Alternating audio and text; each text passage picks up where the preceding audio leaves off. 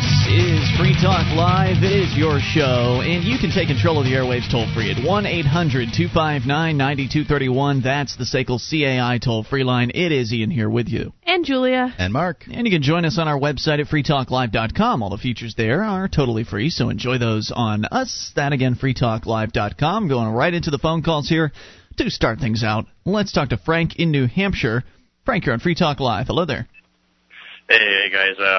Just let you know that I am arrived in New Hampshire now, and I'm living in the Hampton Beach headquarters house now with 6 other people.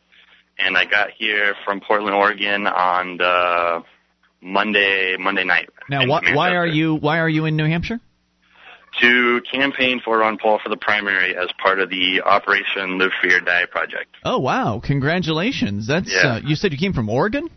Yeah, from Portland, Oregon. Wow, that's quite a trip. Now, do you have a job? How was it that you put that on hold? I quit my job. I moved out of my apartment. I'm going to be here until January 9th through the primary. So I'd be here about 6 weeks or so. Wow, that's amazing. Now, and the people I live with, they're from Arizona, Colorado, Oklahoma, California.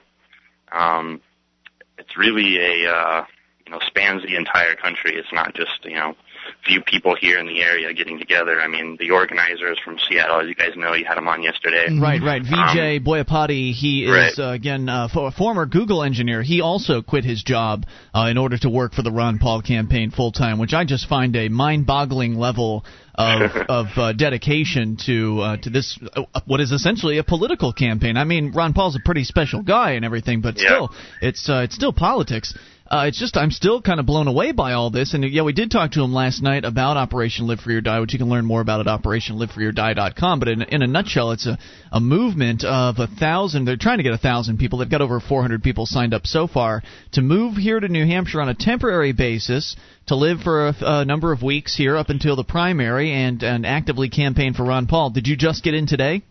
No, I got on Monday night. I got into Manchester Airport from Phoenix. That's where my connecting flight was. So now, I got picked up from the airport in a totally decked out Ron Paul mobile. Had the little taxi light sign on top. Said wow. Ron Paul. Had the magnetic stickers all over, the bumper stickers. I mean, it's pretty surreal to kind of be here and be in this environment where I've been reading about it, I've been hearing about it, and now I'm finally here, and the whole thing is just incredible. That's amazing. We go out canvassing every day, 9:30, 10 a.m., get back at 4 when it's dark. We do about 100 houses a day.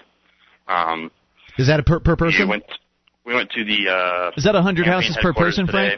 Frank? Picked up a bunch of materials, new information, Slim Jims, signs, stickers, the whole works. It's really incredible. So, Frank, is that 100 houses per person?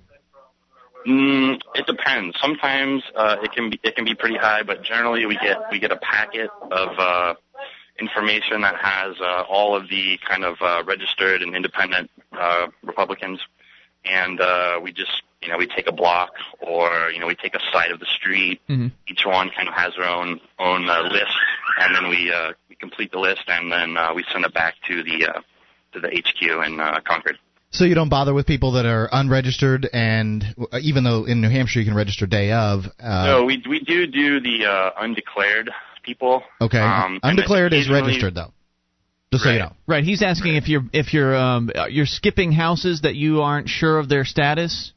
Yeah, we get a list that comes to us that has, the name and everything, and we don't just randomly go through neighborhoods. It's pretty coordinated, and those come from the campaign themselves. They are helping us a lot with that. Okay. So we don't have to do the work ourselves because if we had to compile those lists of likely voters or independent or undecided voters. The campaign will do that.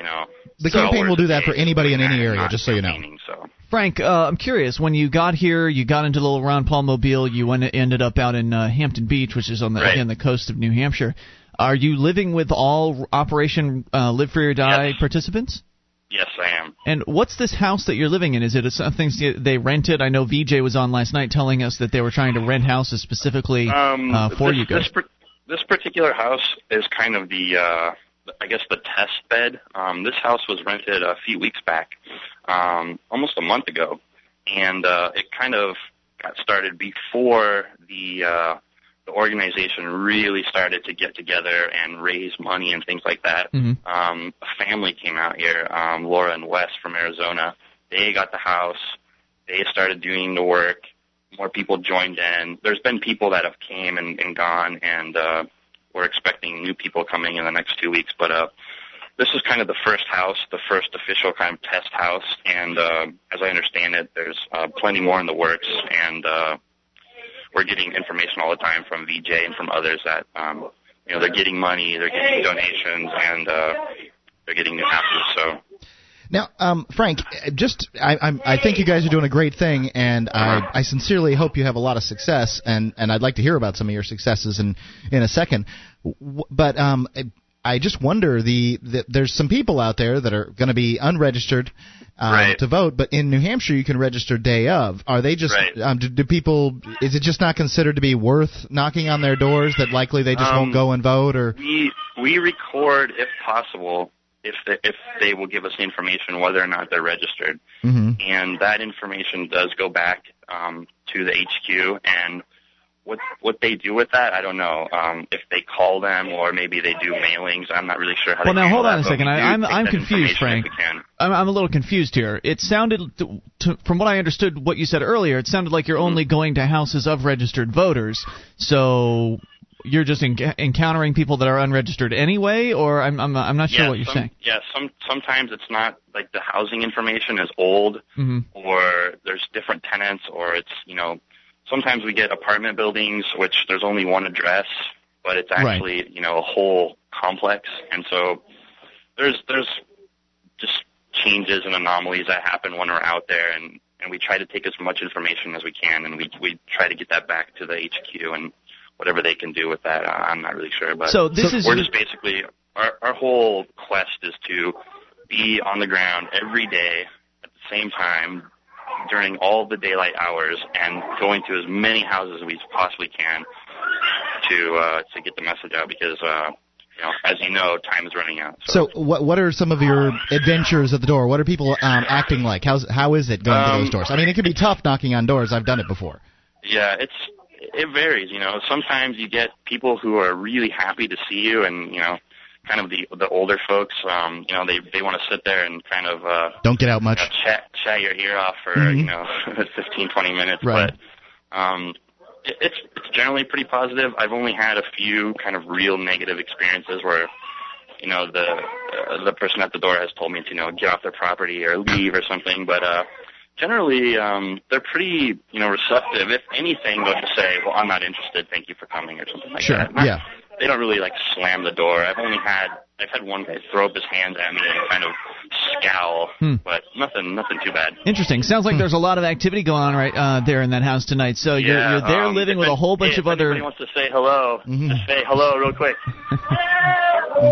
That's amazing, isn't it, Mark? I mean, and Julia, I mean, these activists just coming from all around the country, living together and getting out and actively campaigning for Ron Paul on a daily basis. Can't say they did. You can't say that they didn't do what it took. Yeah, Frank, keep us in the loop. Let us know. What we are really doing is absolutely whatever we can do. I mean, it's just incredible. Right. Well, keep us in the loop and let us know if anything else develops. And congratulations on your trip here to New Hampshire. I hope you enjoy your stay aside from all the activism. And I'm sure we'll talk to you again. One other quick kind of news bit. There's going to be the Tea Party going on in Boston on December 16th. Right. What's that? So you can just Google that and you'll find all the information. But that's going to be huge. From what I understand, the Ron Paul blimp will probably make an appearance there. Yeah, I thought I read that the Ron Paul blimp. And thank you for the call, by the way, Frank. Good hearing from you. I thought I read that they were going to put tea on the Ron Paul blimp. That they actually the Ron Paul fanatics out there have raised enough money to buy their own blimp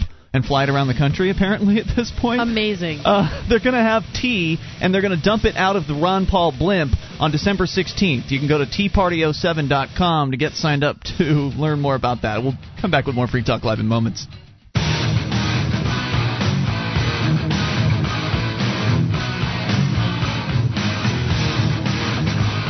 This This is Free Talk Live. You can bring up anything toll-free at 800-259-9231. That's the SACL CAI toll-free line for you. It's Ian here with you. And Julia. And Mark. 800-259-9231. You can join us on our website at freetalklive.com. All the features there, completely free. So enjoy those on us. And those features include the updates. Get signed up. We keep you in the loop whenever there's something fresh to announce about the show. You know first if you're on the updates list at updates.freetalklive.com. And do you have a company that needs to try something new in the area of collections? SACL CAI does collections, early out billing, and they purchase charged-off receivables. SACL's employees are trained in resolving issues for your customers and treating them with respect. They know that not only do you want to collect your money, but you'd like to keep your clients, too. SACL CAI. Check out their banner at freetalklive.com or call 1-800-544-6359. That's 800-544-6359 for SACL CAI. Got a pretty disturbing story in the world of the Internet and child pornography. No, it's not actually about child pornography. I mean, that's certainly disturbing and twisted. It's about how the government is going to use the specter of child pornography, the frightening child pornography out there on the Internet, and, you know, the scary people that make it. It's going to use that as its wedge into controlling your Internet connection. So get ready to give up your Internet freedom in the name of fighting child pornography. You're willing to do that, right? You know, a little sacrifice of your freedom for the safety of all children around the world. You know, there's so few people out there that would participate in that kind of awful stuff. It's a real shame that all of us have to suffer. But, Mark, there's so few people that do drugs, too, and the government has been waging a war on drugs. I mean, it's been estimated that less than 1% of the population engages in hard drug use. Obviously not counting, marijuana is not counting as hard drugs, but, you know, other things like heroin and that sort of thing. So it's really a minority of people involved in that. Well, if it saves just one life, it's worth it. It's worth compromising all of our freedoms. Of course, that's nonsense, and the drug war has been an abject failure that has only resulted in more drugs being on the street, harder drugs being on the street, and people perishing and having to spend lives in prison and years and decades of just wasted billions and billions of taxpayer dollars. But it hasn't deterred the government. They keep going with this crazy war on drugs thing. Well, get ready for the war on child porn.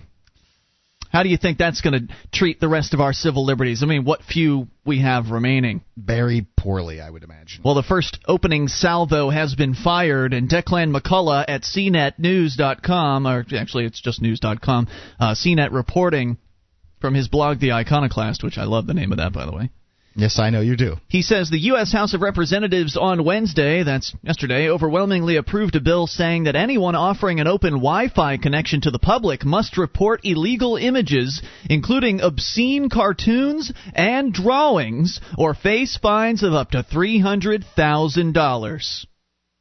Now, Julia, as someone who happens to work at a business that offers Wi-Fi to the public, have you heard anything about this yet? No. Okay.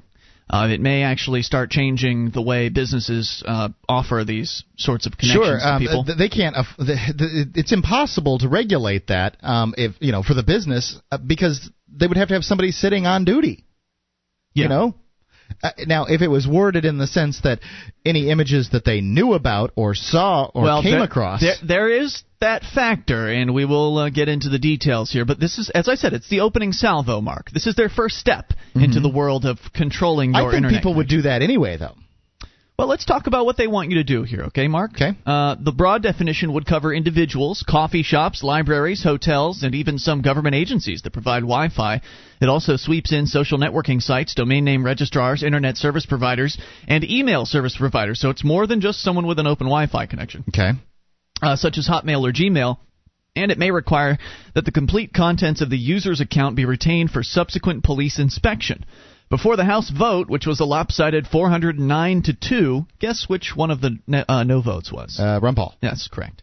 Because it's not constitutional. Whether you think whatever you think about child porn, it's not worth sacrificing the Constitution of the United States for. Well, Representative Nick Lamson from Texas held a press conference on Capitol Hill with John Walsh, the host of America's Most Wanted, as well as Ernie Allen, the head of the National Center for Missing and Exploited Children. Allen said the legislation called the Securing Adolescents from Exploitation Online Act, or SAFE Act will ensure better reporting, investigation, and prosecution of those who use the Internet to distribute images of child pornography. The SAFE Act represents the latest in Congress's efforts, some of which have raised free speech and privacy concerns, to crack down on sex offenders and Internet predators. One bill introduced a year ago was even broader and would have forced websites and blogs to report illegal images. Another would require sex offenders to supply email addresses and instant message usernames. Both of those we reported on this show. Wednesday's vote, but those haven't happened yet. This one has, though. Wednesday's vote caught Internet companies by surprise. The Democratic leadership rushed the SAFE Act to the floor under a procedure that's supposed to be reserved for non-controversial legislation. Right. Now we elected the American people elected the Democrats in order to end the war in Iraq. Mm-hmm. They have failed to do so, and they rushed this in and compromise our freedoms. This is what happens every frickin' time. You know, there's a mandate. If there really is a mandate among politicians, they don't follow it, and they just make the crap up that they feel like they want to do, and they call that a mandate. Well, they're just trying to protect the children, Mark. Yeah, whatever. They're destroying the Constitution. This really sucks because, man, child porn, it's hard to defend anything to do with child porn. It's a difficult thing to talk against. Yep, you're right. And they're going to use that as leverage, as I'm saying here, to continue expanding their bureaucracy. You must like child pornographers. Right. That's exactly going to be their position. I don't understand why people are that way about it. It's just they're just not thinking when it comes to it. Look, if we wanted to chop the head off of every male in the United States because somebody might molest children, would that make sense to anyone? I mean, let's just go crazy and forget about civil liberties, forget about all that stuff, forget about the rights that God endowed you with. Let's just go ahead and watch out for the children. God didn't create the Internet. Man created the Internet, and therefore government's going to regulate it. God created man and his abilities. Yeah. It was introduced October 10th, but has never received even one hearing or subcommittee vote. In addition, the legislation approved this week had changed substantially since the earlier version and was not available for public review. So what Declan is writing here is based on the legislation, the old version. So who knows what it was that they've actually passed at this point. Not one Democrat opposed the SAFE Act. 2 Republicans did. Representative Ron Paul, the libertarian-leaning presidential candidate from Texas, and another rep from Georgia, Paul Brown. This is what the SAFE Act requires. Here you go. Anyone providing an electronic communications service or remote computing service to the public who learns about the transmission or storage of information about certain illegal activities or an illegal image must A. register their name, mailing address, phone number, and fax number with the National Center for Missing and Exploited Children's Cyber Tip Line. B. make a report to the Cyber Tip Line that C. must include any information about the person or internet address behind the suspect activity, and D. the illegal images themselves. By the way, electronic communication service and remote computing service providers already have some reporting requirements under existing law, too. 800-259-9231. So it does say that anyone who learns about the transmission of this information must go ahead and submit those details to the government. But there's more to this story, and we'll cover that here in moments. Take your calls as well, 800-259-9231. How much freedom are you willing to give up to help the government fight their little war on child porn? This is Free Talk Live. Our archives, website, and podcast will continue to stay free, but if you think other people deserve to hear this show, consider becoming a Free Talk Live amplifier for just $3 a month at amp.freetalklive.com. Help free some minds. Visit amp.freetalklive.com.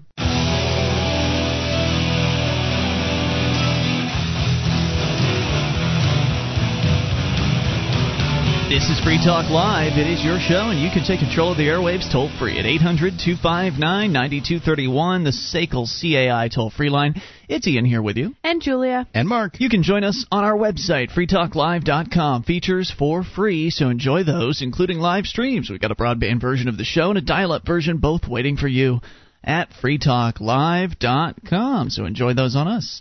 The new Zero Blaster shoots smoke rings up to 12 feet with a blue LED light to light them up.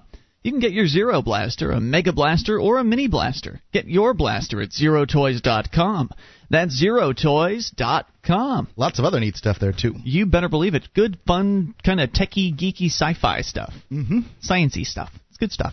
Anyway, zerotoys.com, 800-259-9231. Would love to hear your thoughts on the new SAFE Act, as it is being called. This is... They always give them cute names. Yeah, well, who could vote against the Securing Adolescents from Exploitation Online Act? Who could possibly vote against something that sounds like that? In fact, only 2 people voted against it. Representative Ron Paul and Paul Brown down in Georgia also voted against this legislation, which essentially is going to get the government's foot in the door even further. As Declan McCullough is, in regards to Internet freedom, as Declan McCullough at News.com is reporting here, Internet service providers and... Internet service providers have already had some level of regulation in regards to tracking child pornography and that sort of thing, but now they're going to really be expanding this out. Essentially, the SAFE Act requires that anyone providing an electronic communication service or remote computing service to the public, so that could mean an open Wi-Fi connection at a restaurant or something like that. It could McDonald's. be you just decide that you want to provide Wi-Fi to your neighborhood or whomever's within, however many feet. I don't know how far one of those things goes, but say 80, 100 feet. If you decide to do that because you feel like being a nice guy, then you're subject to this. Right. So what they're requiring here is that if you're providing this service and you learn about the transmission or storage of information about certain illegal activities or an illegal image, you must register your name, mailing address, phone number, and fax number with the National Center for Missing and Exploited Children's cyber tip line. Make a report to the tip line that includes any information about the person or internet address behind the suspect activity and the illegal images themselves. Not quite sure how you're supposed to get your hands on that. I'm just thinking, because where I work, we offer Wi-Fi service, and I have no idea what anybody does at their computer. Yeah, I don't know, number one, how you're going to come across this information in the first place, and number two, how you're supposed to comply with these regulations if you do come across it. Like if you work at a restaurant, Julia, if a customer comes up to you and says, I think I see someone looking at some child porn on their computer over there, what are you supposed to do? Yeah. Confiscate their laptop? Excuse me, sir. I'm going to have to ask you to stop looking at child porn. Well, I mean, obviously you're going to go over there, and he's probably not going to be looking at it by the time you get there. So all you've got is the word of one customer against another customer. I mean, you could certainly kick him out of the store, but you can't grab his computer and say, I'm sorry, but the SAFE Act requires me to hold on to confiscate your laptop for evidentiary purposes. And the SAFE Act does not require that. It would have they do want you to provide the illegal images to the government. Well, if in the circumstance you're talking about, you can't provide them to the government because you don't have them. Is all you do is see that he has them on his computer. So what you would have to do is you would have to verify that you actually saw it. And I can see that somebody may want to go over and take a look, and then if you do see it, you would call the police. That's simple. You were going to say something, Julia? What I was going to say is that at our store, you'd have to have it on your computer, saved, because you can't even access porn sites at our Wi-Fi. There's blocks. That's a good point. Interesting. And that's a very good thing. Now, obviously, I feel like this isn't an arena that the federal government should be in. You think it's not an arena? Correct. It is not, and that's really what my biggest problem with it. Now, the law itself doesn't sound particularly onerous, although we don't. It does to me. It does not to me. Now, the requirements are pretty onerous, and then the next section's pretty bad as well. Remember, I'd like to hear that. This is their first foray into regulating open Wi-Fi. The law itself. I'm not saying its implications or anything beyond that. Okay, just let me continue here because you haven't heard it all yet. You're right. Remember, they want you to be able to identify what is a child porn photo, right? Now, it's one of those things where, the judges always say, well, I'll know it when I see it, right? And if you see child pornography, that is children engaging in sex acts, it's pretty obvious if it's child porn, right? But then you get into the other, when you look at the definition of child porn, as far as the legal definition is concerned, it's not just children having sex with, on picture or video or whatever. It's also naked pictures of kids in their bathtub. It's also a 16-year-old girl nude on the internet. It's also, teens having sex. Right. So, people report all kinds of things. I'm pretty sure my mom's got a couple of child porn pictures of me in the photo album. Probably true. Now, that's not all, because the definition in this law, of which images qualify as illegal, is expansive. It includes obvious child porn, meaning photos and videos of children being molested. but it also includes photographs of fully clothed minors in overly lascivious poses. So if you got a, Gosh, don't go on MySpace. Yeah, a teenager on the beach, maybe with their legs spread in the sand or something like that. Lascivious is that's really left up to somebody's opinion. Totally open, and it goes further. Certain obscene visual depictions include a quote drawing, cartoon, sculpture, or painting. So now they're expanding the definition of child porn to include thought crimes. And we've talked about this before on the show, the idea that should a drawn picture of a nude child be illegal? Well, according to this, maybe it's not necessarily illegal, but it will be illegal for you to not report it if you know somebody who has accessed pictures like that on your Wi-Fi connection. So going on here, someone providing a Wi-Fi connection probably won't have to worry about the SAFE Act's additional requirement of retaining all the suspect's personal files if the illegal images are commingled or interspersed with other data. But that retention requirement does concern Internet service providers, which would be in a position to comply. So would email service providers using both web-based ones and companies that offer other services. Let's see. U.S. ISPA has long supported harmonizing reporting of child pornography incidents to the bureaucracy. ISPs report over 30,000 incidents a year, and they work closely with law enforcement on the investigation, according to the U.S. Internet Service Provider Association. We remain concerned, however, that the industry would be required to retain images of child pornography after reporting them to NCMEC, the cops. It seems like the better approach would be to require the private sector to turn over illicit images and not retain copies. Because if they're holding on to the images, then how could you not accuse them of also being child porn purveyors? Makes sense. Where will you draw the line to say that, well, okay, he's just retaining those images for evidentiary purposes, whereas the other guy's a pervert? Right. What if the guy who retains these images is the pervert, a child porn guy, and he has a club that meets covertly amongst the the ISP, the company, and they trade their. I mean, at what point does the ISP itself become implicated in that doesn't make a lot of sense. I'll tell you, the second half of the law is very dangerous. This whole thing's bad news. Failure to comply with the SAFE Act would result in an initial fine of up to $150,000 and up to $300,000 for subsequent offenses. That's the stick, and there's a carrot as well. Anyone who does comply is immune from civil lawsuits and criminal prosecutions. There are two more points worth noting. First, the vote on the SAFE Act seems unusually rushed. It's not entirely clear that the House Democratic leadership really meant this legislation to slap new restrictions on hundreds of thousands of Americans and small businesses who offer public wireless connections, but they'll nevertheless have to abide by the new rules if senators go along with this idea, and so far it's been a popular one in the Senate. The second point is that Internet providers are already required by another federal law to report child porn sightings to the National Center for Missing and Exploited Children, which is in turn charged with forwarding that report to the appropriate police agency. So there's hardly an emergency, which makes the Democrats' rush for a vote more inexplicable than usual. What is going on here?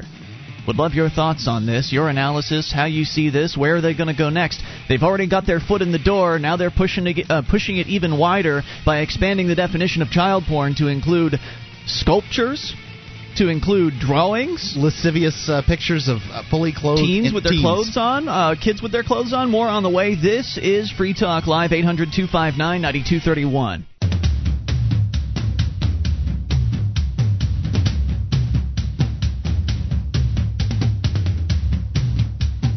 This is Free Talk Live. It is your show, and you can take control of the airwaves toll-free. 1-800-259-9231, the SACL CAI toll-free line for you. It's Ian here with you. And Julia. And Mark. 800-259-9231. You can join us on our website at freetalklive.com. The feature's there for free, so enjoy those on us.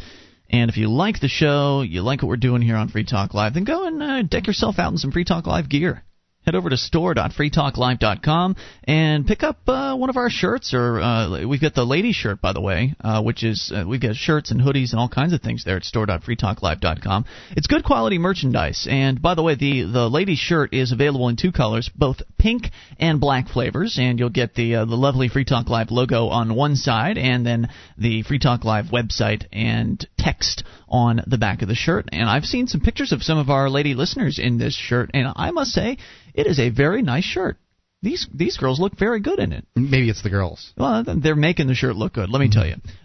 So head on over to store.freetalklive.com and you can place your order there. But whatever you do, don't put your daughter in the shirt in a lascivious pose, or what could be perceived as a lascivious pose, and put it on the internet. Because is a tight shirt, is that lascivious? Yeah, it could be. I don't know. That's a great question, Julia. What is lascivious? I mean, how does one define that? And more importantly, how does the law define it? Because in the world of legal land, things are a little bit different. Words mean different things. What does lascivious mean to you? Extra sexy, like kind of a dirty, sexy sort of thing. I guess would be sort of in the eye of the beholder, right? Like, as far as it is. Well, that's the problem with these laws, is they are left up to the eye of the beholder, and some people think it's wrong to photograph your child naked. Were you saying something? It reminds me of the sexual harassment laws that I have to deal with at work. Okay. They're just so, like, anything can be sexual harassment, right. And it totally depends on the person who's being harassed, supposedly, and here's the definition of super obnoxious of lascivious from dictionary.com. This is arousing sexual desire. So if it arouses in someone a sexual desire, it is therefore lascivious. Now, we've talked to. I was just going to say there are some people who find some weird stuff. Sexy. Yeah, women's shoes. Well, in fact, we've talked to we had a pedophile call this show, a self-professed pedophile called this show. You remember that, Mark? We talked to him for like an hour, and he told us that he said it doesn't matter if you manage to, ban somehow magically wave a magic wand and tomorrow make all the child porn disappear from the face of the planet. He says that doesn't matter to a pedophile. Well, a pedophile can open up a Sears catalog and flip to the, what I guess they've got little girls' bras, training bras, that sort of thing. You flip to those pages as a pedophile, and they will consider those images lascivious. For them, for a pedophile, an image of a little person, a boy or a girl, in their underwear that would arouse sexual desire for them. Mm-hmm. Now, for the rest of us, it's a kid in their underwear. Well, I think that that the desire of the law, the hope of the law, is to prevent children from being exploited. The kids in the underwear ads aren't being exploited. And no one's being exploited, Mark, in a drawing. What we're talking about here is a new law that was passed with only 2 dissenting votes in the House of Representatives this week. It's going on to the Senate now, and it's apparently getting good reception in the Senate. This new law is making it so that people that are offering Wi-Fi services to the public will be responsible, essentially, for anything they become aware of in regards to child pornography. So if someone tells you about someone downloading a child porn photo on your Wi-Fi connection, if you become aware of it, according to this law, you have to snitch that person out to the federal government, and apparently you also have to retain the images. Not only do you have to send the images to the feds, but you have to retain the images as well, which I find extra bizarre. But the most disturbing part about this is the fact that they're claiming that not just regular old child porn qualifies as child porn anymore. Now, if it's a drawing, a cartoon, a sculpture, or a painting, it will qualify. So, no, this isn't about keeping child porn out of anybody's hands. This is about the federal government getting their hands onto the Internet and regulating us to death. That's what this is about. Because the idea that a cartoon is hurting anybody, in my opinion, is patently absurd.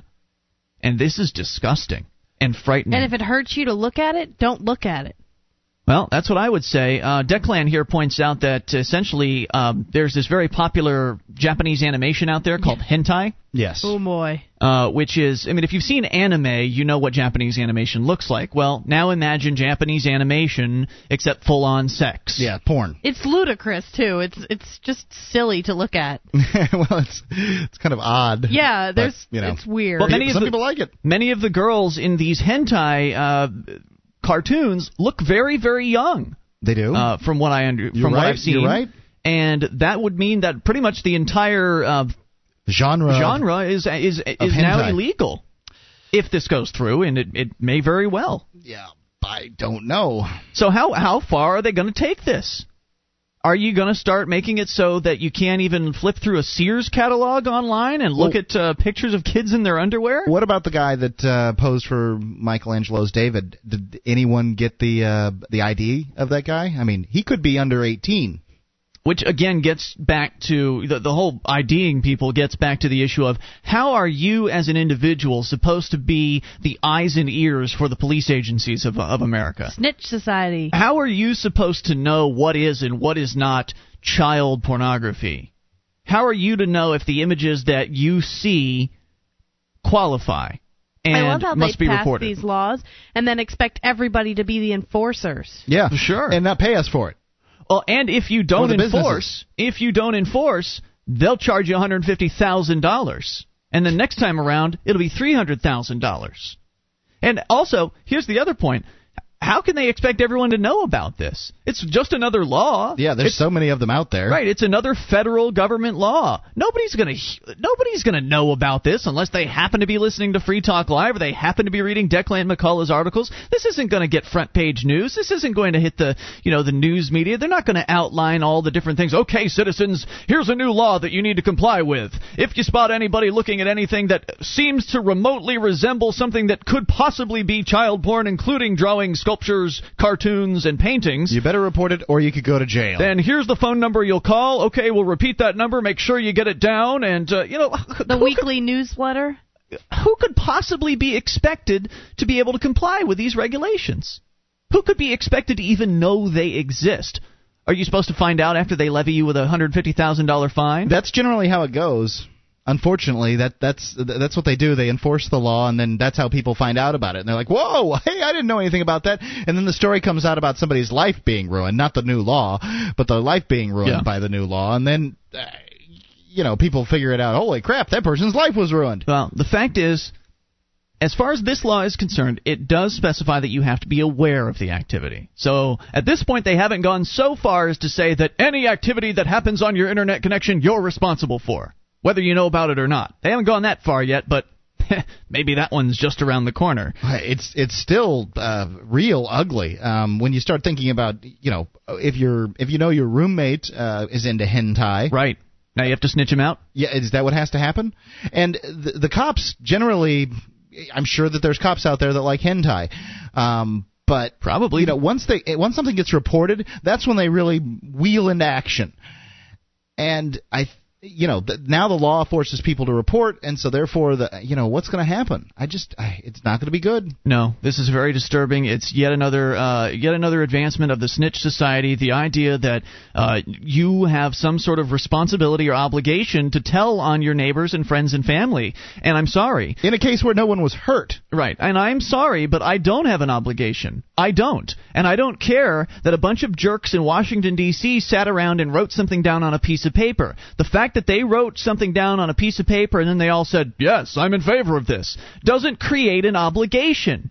And if you think it does, I would love for you to explain to me through what magical, fantastical process that actually occurs. 800-259-9231.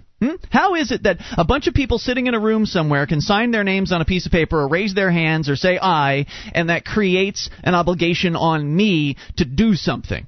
Well, I don't know that it necessarily creates an obligation, but in reality, they will put you in jail if you don't. Well, okay.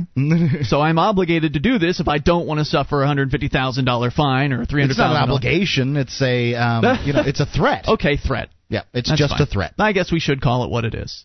They're threatening everyone with a Wi-Fi connection. I would agree with you. They have not, made their case and created in you an obligation, but they're going to punish the hell out of you if you don't do it. This is out of control, and I would love to hear from you as to your thoughts. Hour number 2 is on the way. Of course, we've got other things to talk about. Somebody wants to email in about privatizing the roads. That's an evergreen topic here on Free Talk Live. 800-259-9231. And as always, you can bring up whatever might happen to be on your mind. This is your show. It is Free Talk Live. What's the next step, by the way? What's the next step the government's going to take in regulating your internet freedoms? This is Free Talk Live. Hour 2 coming up. Would you like to help others find Free Talk Live? You can help us advertise, market, and promote the show at amp.freetalklive.com. Consider becoming a Free Talk Live amplifier now for $3 a month and get some cool bonuses at amp.freetalklive.com.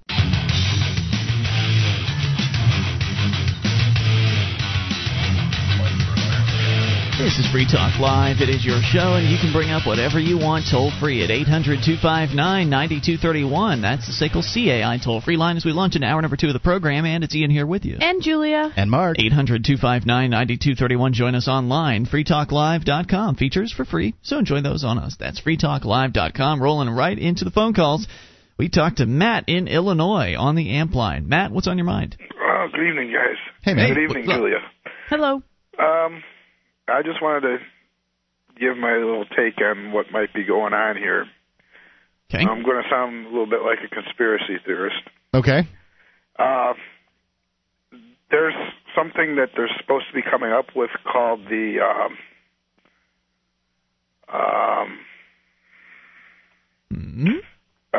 Internet 2. Oh, okay. I've heard about this. Web 2.0? Yeah. No. Web 2.0 is a sort of a type of website that you can access, which is interactive for people, and you can leave comments and that sort of thing. Okay. Internet 2 is, what is it, Matt? It's essentially a higher speed version of the Internet or something? Yeah, it's supposed to be run by, I think, AT&T or one of those phone companies solely, so there'll be a lot more control over it.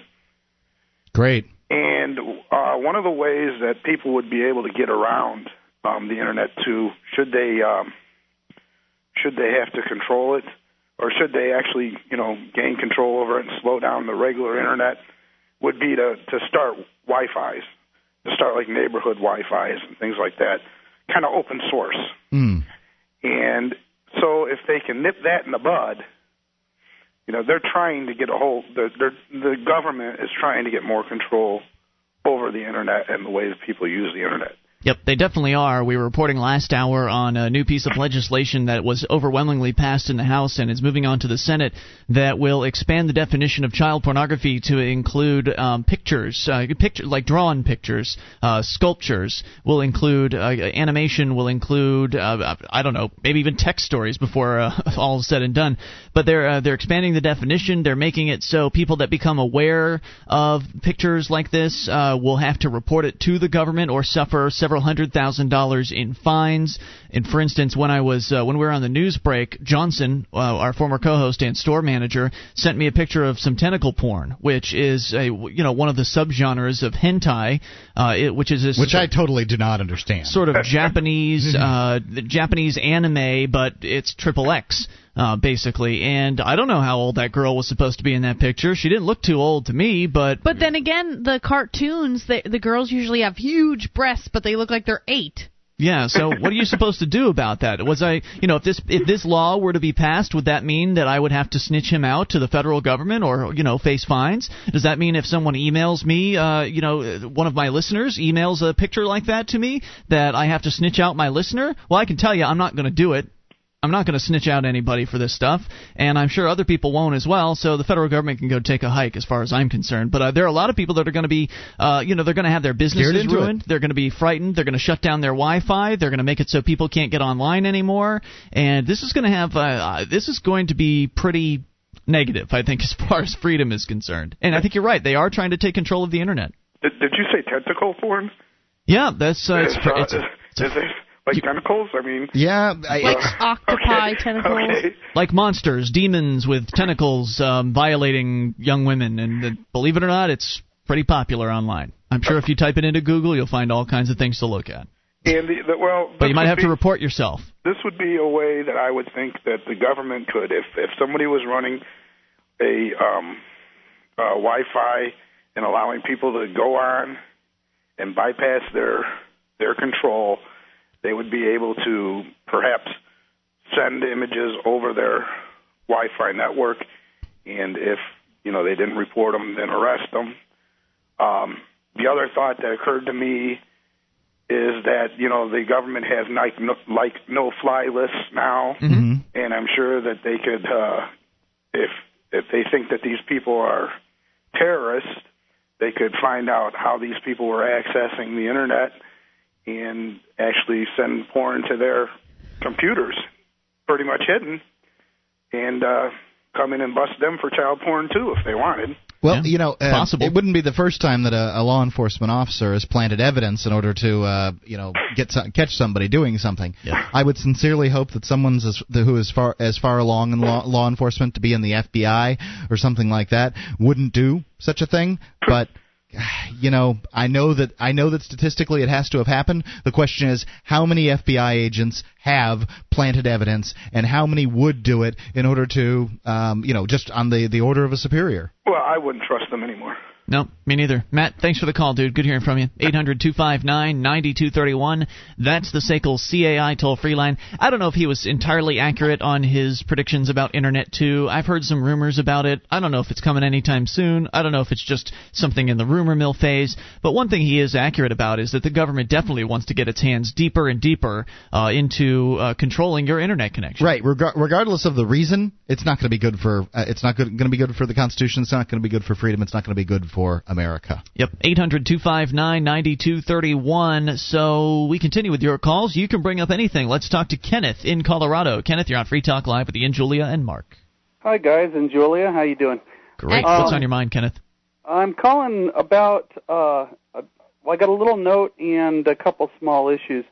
First of all, I wanted to point out that Ron Paul Blimp needs a little more cash by the end of the evening. Okay. They're looking for, looks like now, about $47,000 more by the end of the evening in order to stay on schedule. Supposedly, they can't make Boston by December 15th unless they get that much money in. Mm. And so, That's anybody, expensive. the deal is that it's blimp all painted up with Ron Paul stuff, and it's going to fly over events and stuff. And right. It's a really good visibility thing. Yeah, I heard they're going to take it down to Walt Disney World, which is a brilliant idea. News. That's got to get news. Right. So if anybody's been delaying getting to it, this would be a really good time. What's the website? Do you know? It's ronpaulblimp.com. That's easy enough. Yeah, you would have thought that somebody would have snatched that up sooner, but.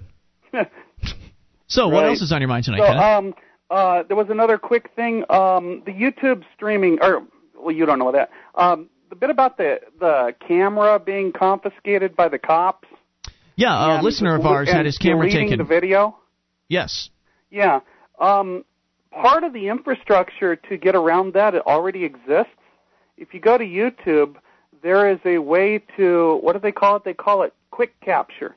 There is a way to do a quick capture of a video on YouTube instead of uploading processed video. Okay. And if somebody can figure out how to wire a camera into that, through their computer or something like that, maybe with Wi-Fi or something, if there are any Wi-Fi cameras. Well, we know that there's someone sent me a link to the Justin.tv website, which I have been to, and I know that they're using it over on the Ron Paul website. They have the ability to broadcast wireless video to the Internet. I know it's possible. It's just, of course, I think this is a capture to a database, so this might be better. Yeah, I think it's kind of clunky at this point. Right. You're going to have to probably rig something up. Right, but that might give somebody some clues about where to start. Yeah, I think it's probably just a matter of I think it really is just a matter of some manufacturer getting together with a wireless phone provider, Sprint or something like that, and offering that as a feature on one of their phones. It's just a matter of somebody doing it instead of having people having to jury rig their devices to make it work. It is workable. It's just clunky, I think, at this point, and I would say in less than 5 years it'll probably be right where we need it to be. Now, what I called about was fractional reserve banking. All right. I just wanted to get my 2 cents in on this because the subject came up on the podcast a couple days ago, or on the show, but I just listened to it today. Right. About fractional reserve, or about the big thing about the money taxes, all that stuff. And fractional reserve banking was mentioned 2 or 3 times, and I'd say it's really important whenever mentioning fractional reserve banking to tell people what that is. And what that is that when a bank loans you money, most of it comes out of thin air. Right. They're only required to have 1/10 of the actual amount in reserves. Is it 1/6 now? Yeah, sometime in the 90s they changed it to 1/6. Right. Either way, it's not there, so the bank loans out a whole bunch of money, and there's a run on the bank. They can't possibly provide out, they can't possibly make good. And you have to pay it back with money you earn. Right. Yep, it's a mess. Well, once the bank may create it out of thin air, but they owe it to the Federal Reserve at the same time. Thanks for the call, Kenneth. Thanks. Good hearing from you. 800-259-9231. You can take control now. I think you're confused, Mark. We'll come back with more. It's Free Talk Live.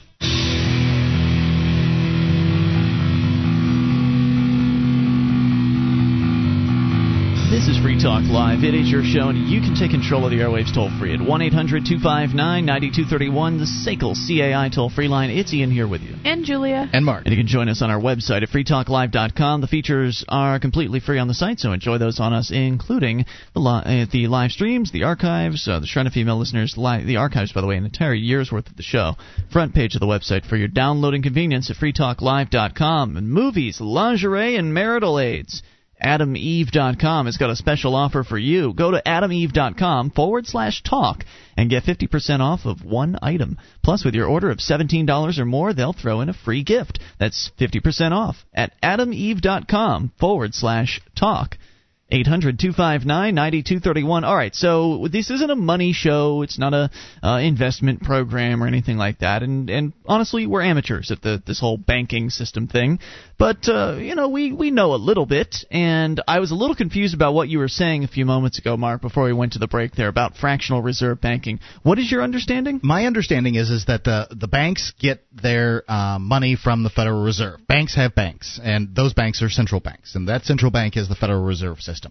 That's correct. Now, that the banks themselves don't loan out the money, but that their money comes from the Federal Reserve. The Federal Reserve isn't going to allow a bank to create money out of thin air, but in fact they create the money out of thin air and then loan it to the bank and then hold them responsible for it. That's not as I understand it. And I was watching recently a presentation from the Mises Institute at LouRockwell.com, and it said that the central bank loans money out on a fractional reserve basis first and foremost. And again, fractional reserve means that there's a certain number. Let's take 20%, for instance. He said it was our last caller said it was 1/6.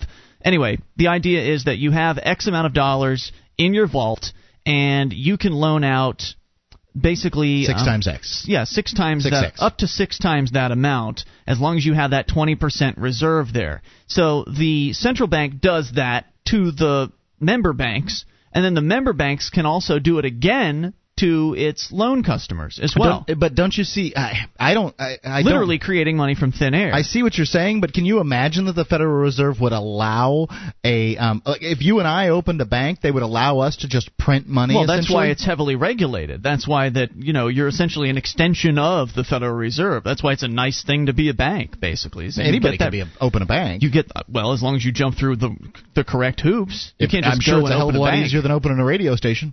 I don't know about that, Mark. I wouldn't go out on that limb. I've seen two people that were involved in the startup of different banks, and it didn't seem to take that long or be that difficult. I'm sure they had their lawyers working diligently on that. But from what I read here at the Wikipedia article about fractional reserve banking, it says that when the bank loans that money out, when the loan is paid back, the money goes away again. So it's not like they're creating the money permanently in the economy. It's being created for a specific time frame, and then when it's paid back, the money goes away. So it was my understanding that a bank is held responsible for the money that it lends out to somebody. Essentially, they owe it. And if you don't pay back your loan, that they would be, the bank gets screwed. Now, if they were creating it out of thin air, and therefore they wouldn't be, what are they losing? That's a good question. I don't know the answer to that. If you do, would love to hear it. 800-259-9231. That's the SACL CAI toll-free line. Let's go to the email box. And Stuart emails in. Guys, I'm a college student in Fayetteville, Arkansas. I also work for a college radio station. He's talking about how he'd like to air Free Talk Live, and we'd love you to do that.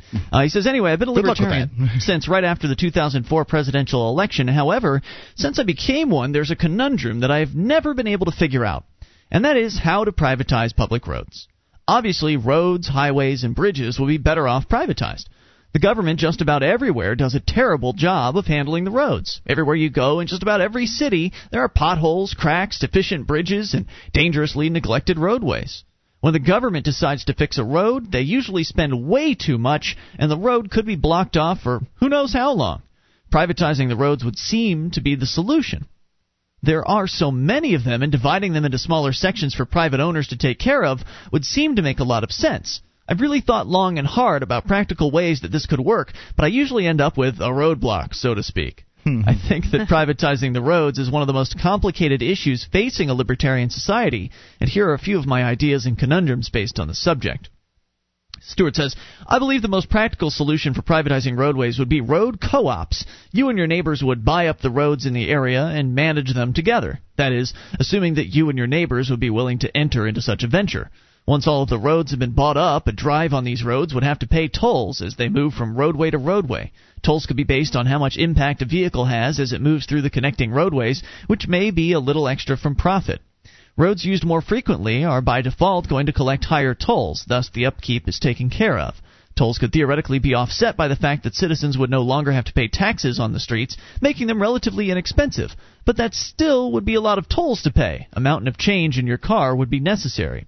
I suppose large private businesses such as Walmart wouldn't need or want to charge you to drive on their road. Only residential areas would. Well, and likely businesses like Walmart would sell devices that would allow you to, allow the road owners and drivers to communicate via some kind of system so that they wouldn't have to so that you get billed rather than having to pay change. I can certainly see that there would be some toll roads in the beginning of, marketization of roads, but I think that tolls are sort of an antiquated concept. I think roads are an antiquated concept. Well, okay, I mean, if we all had flying cars, it'd be nice. Well, it really, the argument can be made. It may not necessarily today in time be the most complete argument, but the argument can be made that we don't have flying cars today because of the FAA, that we don't have flying cars today because of government regulation. This is true. And that if the government didn't exist, now I'm not proposing the government should not exist, but if the government didn't exist, that we might have flying cars, or if the government was more lenient in this area. And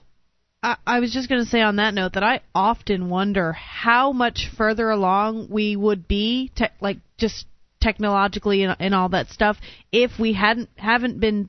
Our growth basically hadn't been stunted by the government for all these years. Good question. Because government has existed since the beginning of, as long as Mahler Skycar, if you go and Google Mahler, I think it's Mahler.com, Moller, the Mr. Mahler essentially had a prototype, a functioning flying car in the, late 60s, early 70s, I think?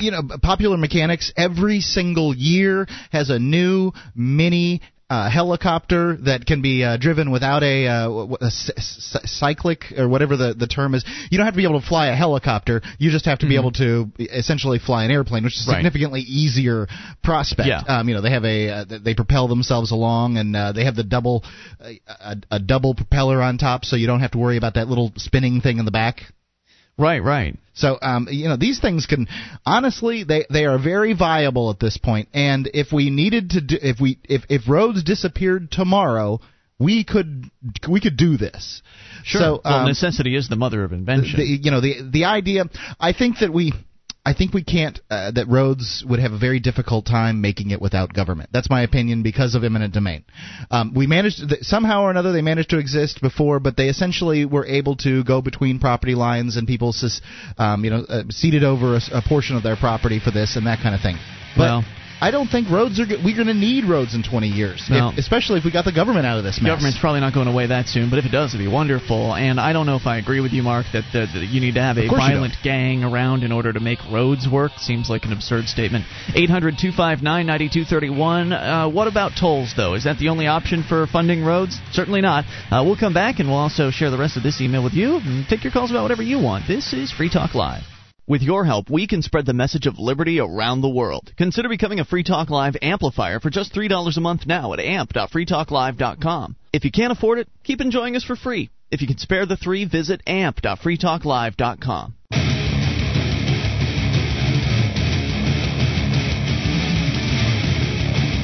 This is Free Talk Live, your show. Bring up what you want, toll free. 800-259-9231, the SACL CAI toll-free line. It's Ian here with you. And Julia. And Mark. You can join us online. freetalklive.com. Shrine of Female Listeners is there with dozens of ladies who've sent us their validated photo to prove they listen to the show. Head to shrine.freetalklive.com to see what that's all about. Shrine.freetalklive.com. And your mattress was likely manufactured using all kinds of disturbing chemicals. Does that bother you? It bothers some scientists, especially in the case of young children. Savvy Rest mattresses are made of 100% natural latex rubber, organic wool, and organic cotton. Try their crib mattresses too. SavvyRest.com for the sleep you've been dreaming of. That's SavvyRest.com. 800-259-9231. Talking about the roads. Stuart has emailed in here. He's having a tough time understanding how it is that we can take the roads out of the hands of government. Now, Mark, you say government needs to take care of the roads. We have to have government handle the roads. I'm saying that it would be chaos without it. I'm not saying that at all. I'm saying that there are going to be a lot of challenges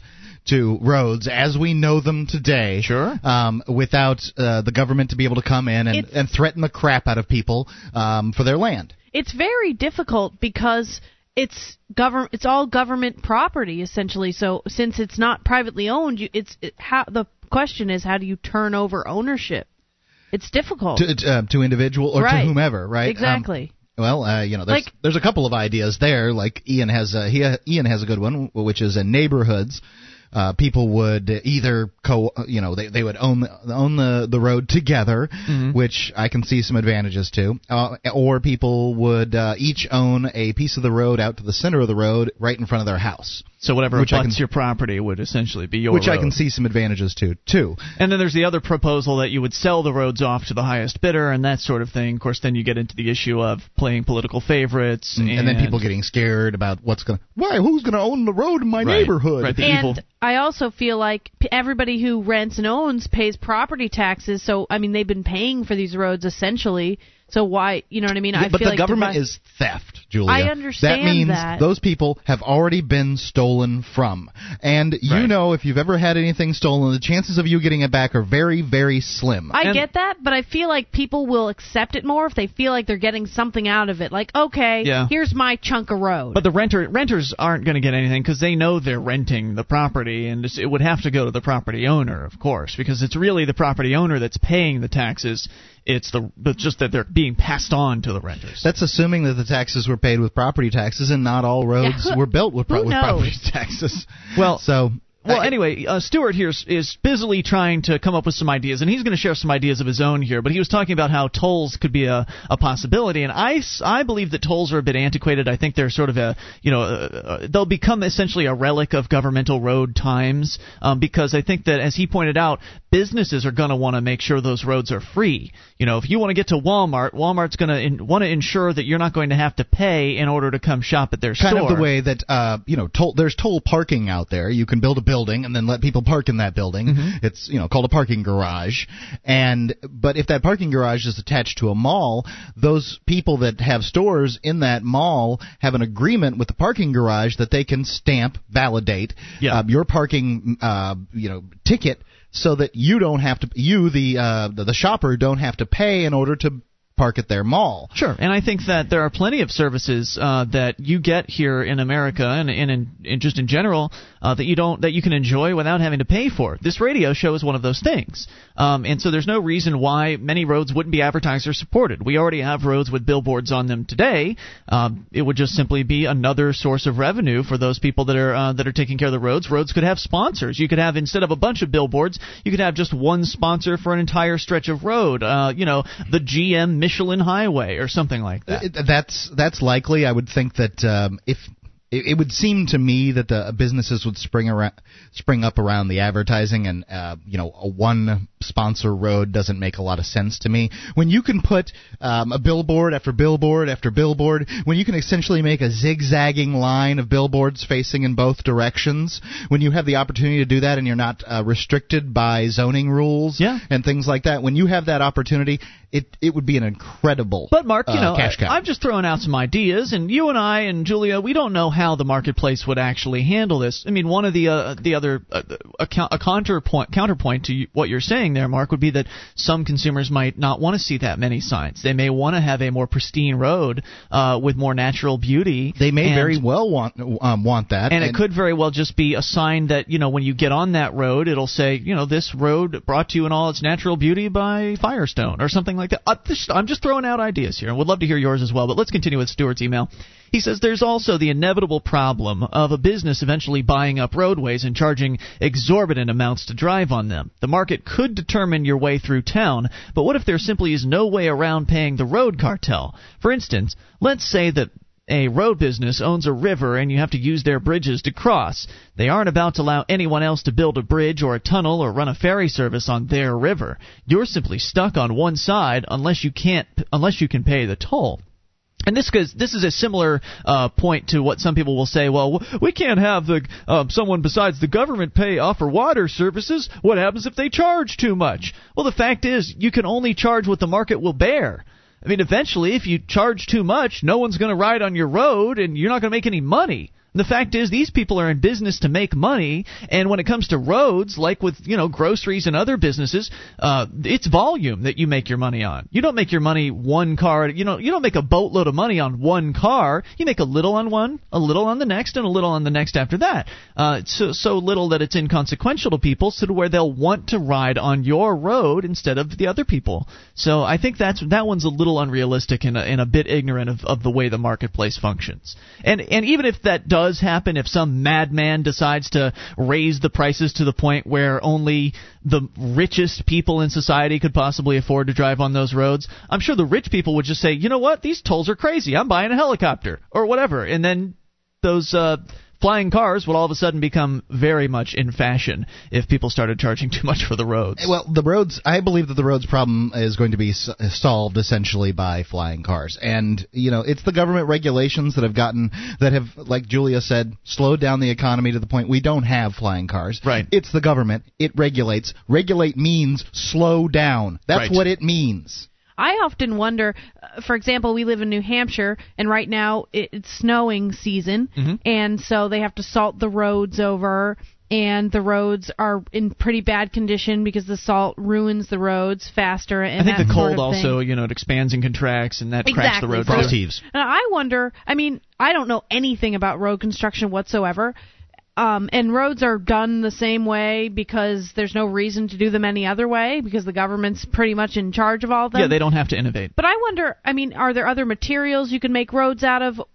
What about heated roads? Is that possible? Those sorts of ideas? Well, the fact is the government isn't putting money into research and development. Exactly. They don't have to. So I wonder, if we turned roads over, somehow got them privately run, how much better could they and would they be? It's hard to imagine. It is absolutely hard to imagine because imagine being in 1850, riding on your horse or your horse and buggy or whatever, and then trying to imagine a car or an airplane or a helicopter, a hovercraft. Right. Try to imagine. It's so far removed.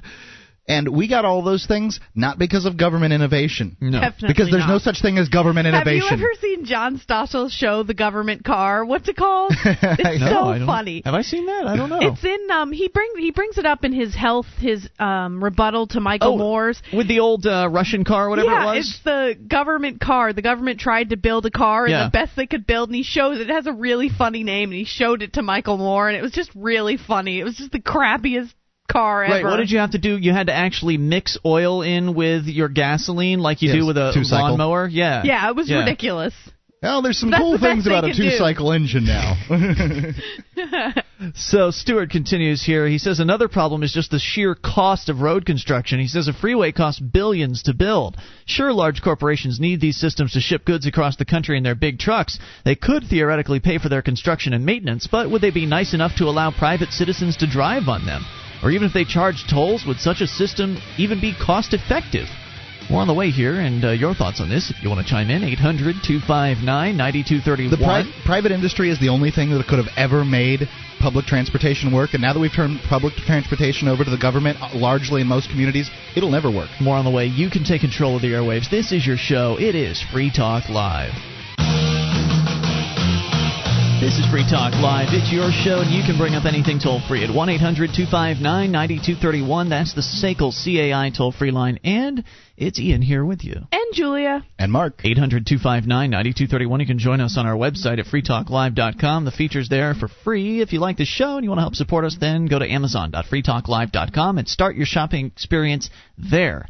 41 categories to shop in, new items, used items, whatever it is you need to buy. Buy it through that link, and Free Talk Live gets a percentage. Just go to amazon.freetalklive.com and get your shopping done. How would you like to lose 25 pounds and up to 25 pounds in just 9 days without permanently changing your diet? Check out this amazing doctor-recommended product. Go to FTLdiscount.com, read some real testimonials, and find out how to order. That's FTLdiscount.com. We were talking about the roads issue. It comes up from time to time, and, of course, we have to readdress it because new people are always listening. Stuart is emailing in here with some concerns. He's trying to figure out how we can possibly get the roads out of the hands of the government. And he says that one of the problems that he sees is the sheer cost of road construction.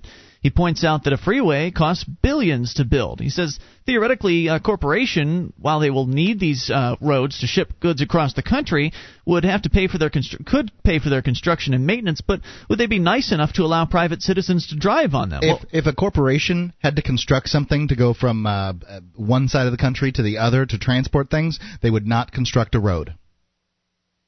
Okay. They would construct a railroad. Ah, okay. Yes, that's a good point. Rail lines, are a far more effective and cost-effective means to transport something from one place to another. Well, and, I mean, even if they were to build a road, of course they would let other people ride on it, especially if they could sell advertising on the side of the road. You have to think about this from a business perspective.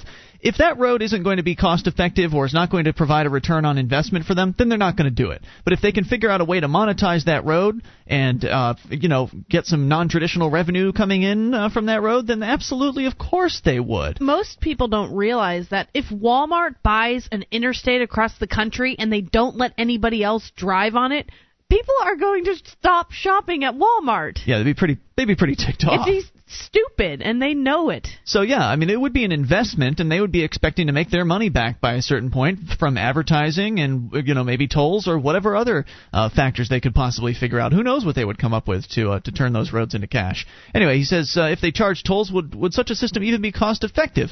It could lead to an increase in air travel, I suppose, and less dependence on private vehicle travel. That would lower greenhouse emissions and the overall environmental impact a freeway has, but it would also mean the end to a lot of freeway businesses. I simply don't see how our modern freeway system would be able to sustain itself in the free market. The modern freeway system is entirely created around government ownership of roads, and it would absolutely have to change in some, for the better or for the worse. I don't know.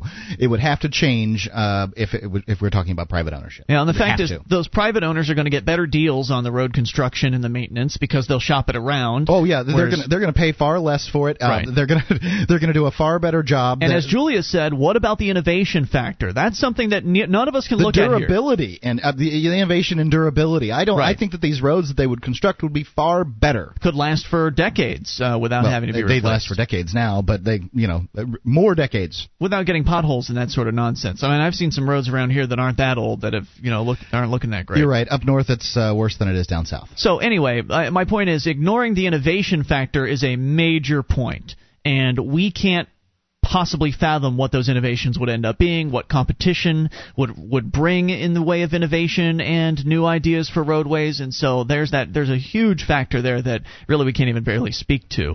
He says, finally, there's always the matter of maintaining order. Private roadways could, of course, have whatever rules and speed limits they want to have and hire private security to enforce them, and this could be very expensive for a small road co-op, and a lot of them probably wouldn't wouldn't bother with them. The bigger question would be... Well, the road co-ops would likely be neighborhoods, and neighborhoods would likely put in speed bumps, dampening devices, whether they were, I don't remember what they call them, but the little medians, they're not medians, but the sections of land that come out into the road. Yeah, I've seen those. Those are...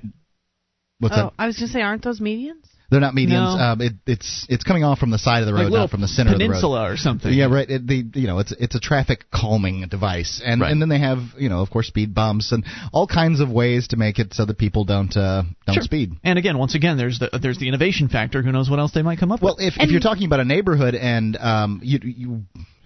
and it's a neighborhood where you live and you have a practice of going 60 in a 25-mile-an-hour zone, it wouldn't be too difficult for somebody to get your picture your license plate or whatever, and for the co-op themselves to say, look, you've got to penalties. Here's your punishment, whatever it is. If it's a fine.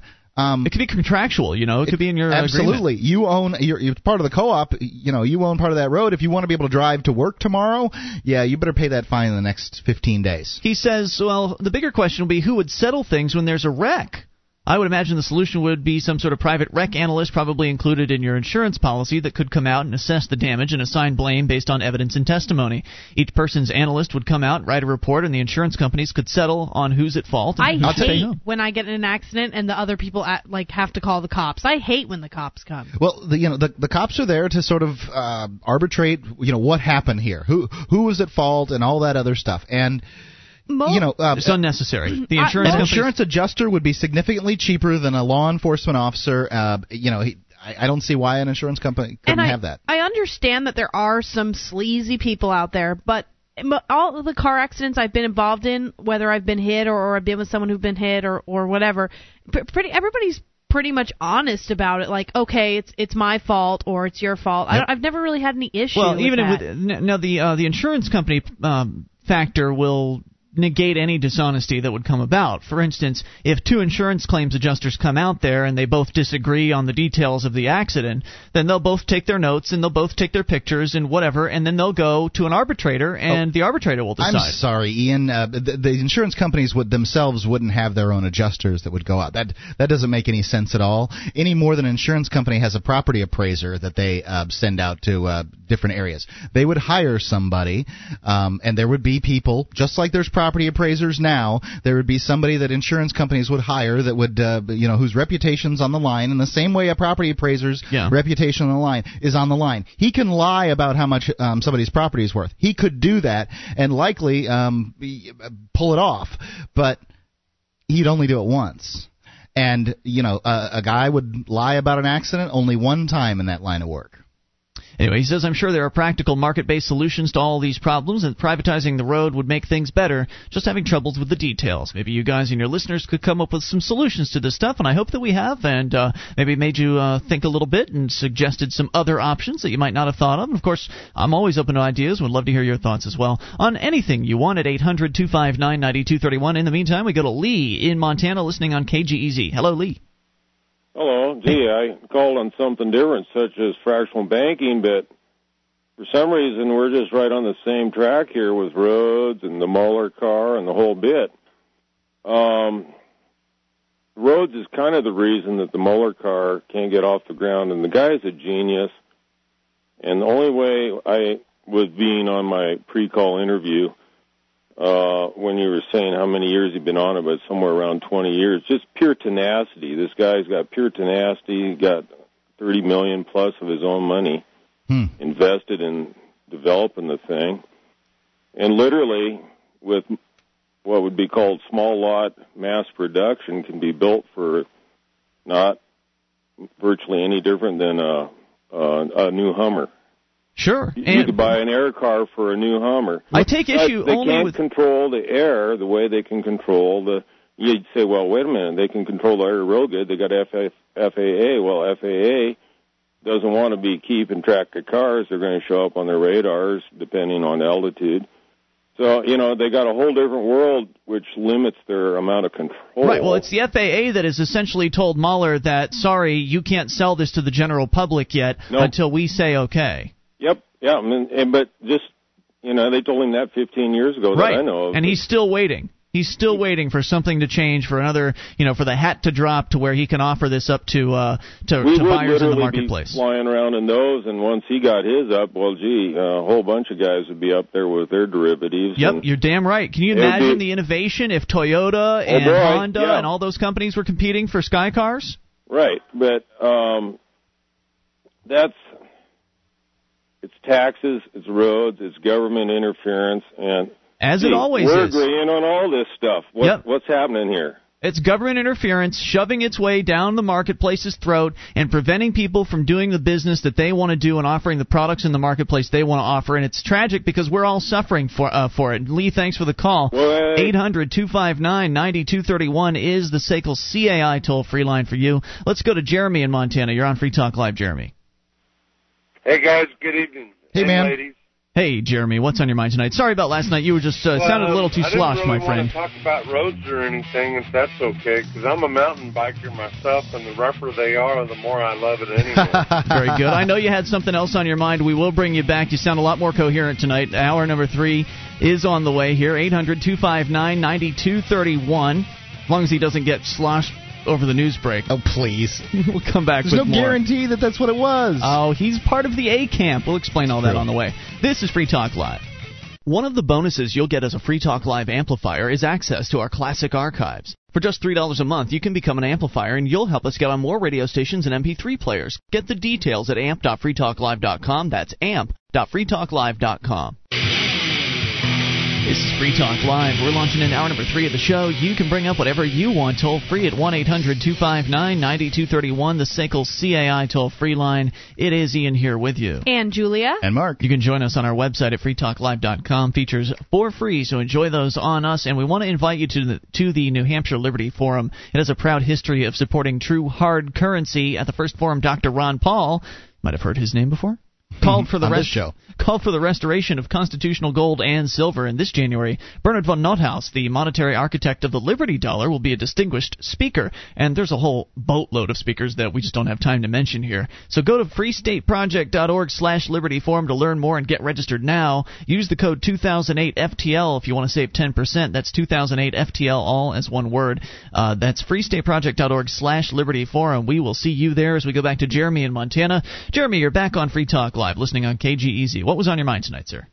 Well, before I get with exactly what was on my mind, I wanted to make it free to y'all to ask me questions as well. I feel kind of a kinship to you that I listen to you most nights and talk to you a lot. So, when I call up, feel free to ask me questions too. But oh, very good. I know you had mentioned last night that you were a member of A Camp when it comes to the Rainbow family, and that basically means that you hang out in the area where everybody likes to drink, right? A stands for alcohol. Not only that, but the rule in the Rainbow gatherings is that there's no alcohol allowed around the heart circle. So what us A campers, what I used to do with the A campers I hung out with was keep alcohol from going past A camp. I mean, if you're going to drink, you have to drink at A camp. So you essentially were the guards. You were guarding the rest of the occasion from anyone trying to smuggle in any alcohol. Right. Exotica mushrooms might be another thing that. Yeah, I don't think there's any prohibition against that on the inside of the Rainbow family. Anyway, I just wanted to point that out since I mentioned it last hour. So what was the reason you were calling tonight, Jeremy?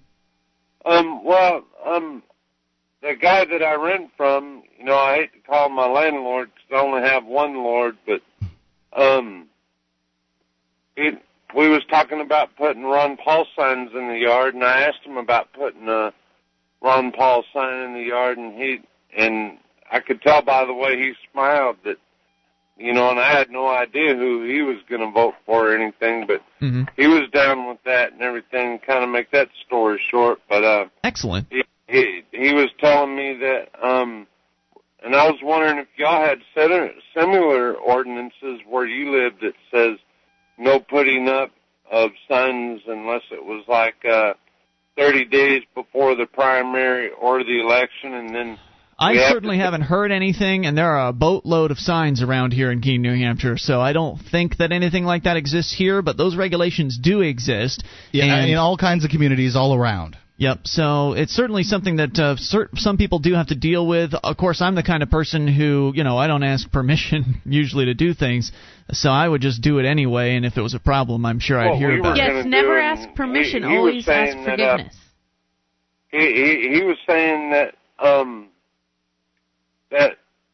that they've been going around asking people to take them down, and stuff like that, because our primaries aren't until April. Things like that. And that would surprise me in Montana. It's a pretty freewheeling place out there from what I understand, but who knows? If it's trouble, someone will certainly bring it to you, and you'll find out at that point. Jeremy, thanks for the call, man. Good hearing from you. 800-259-9231. You say, Julia, ask Always ask forgiveness, never ask permission in those cases. Well, he did go to his landlord and ask permission, which might be... That's respectable. I can agree with that. It is but as his far property. as calling up the city and asking if there's any regulations, just do it. They'll let you know if there is. If you're thinking about calling the city and asking them about a regulation, any regulation, really, anything that you might want to do, the possibility of the regulation exists. So if you want to call the city and ask them if you can do something, here, I've got the answer for you already. You don't have to call them. No. The answer is no. No, it might just be, Mark, that they'll put you on hold for a little while, and then they'll try to send you over to somebody else who might be able to answer your question. Which might as well be a no. Yeah, you might end up spending another, 2 hours on hold and transferring from department to department before you find a bureaucrat that is actually knowledgeable enough to tell you no. But eventually, you will get to the no. It may take you a little while. 800-259-9231. Haven't done an Onion story in a little while, but I saw this one the other day, and I just thought, this has to go on the air. Especially since we were talking about roads last hour. TheOnion.com reporting from Albany, New York. In one of the most merciful disasters in recent years, a Greyhound bus traveling from Rochester to Albany, New York, skidded into a ditch on Tuesday, killing a dozen deadbeat fathers and penniless addicts, and putting nearly 20 more hapless bastards out of their misery. Awful. A dozen, huh? It was a full bus. According to Greyhound officials, the fatal crash occurred less than an hour after passengers gathered their pathetic belongings and dragged what little hope they had left onto the despair-soaked bus. Emergency crews... Hold on. People need to know that this is a spoof. Just because you said it was The Onion, not everybody knows that The Onion is satire. Is all satire. And as mean as this is, it's damn funny. Emergency, especially if you've actually been on a Greyhound bus. Like, if you haven't been on a Greyhound, then it's not as funny. You can only use your imagination. I don't think I've ever been on a Greyhound, but I have worked in a taxi cab and picked up plenty of people from the Greyhound station. Okay, I guess that counts. Anyway, we called it a limousine service, and it wasn't.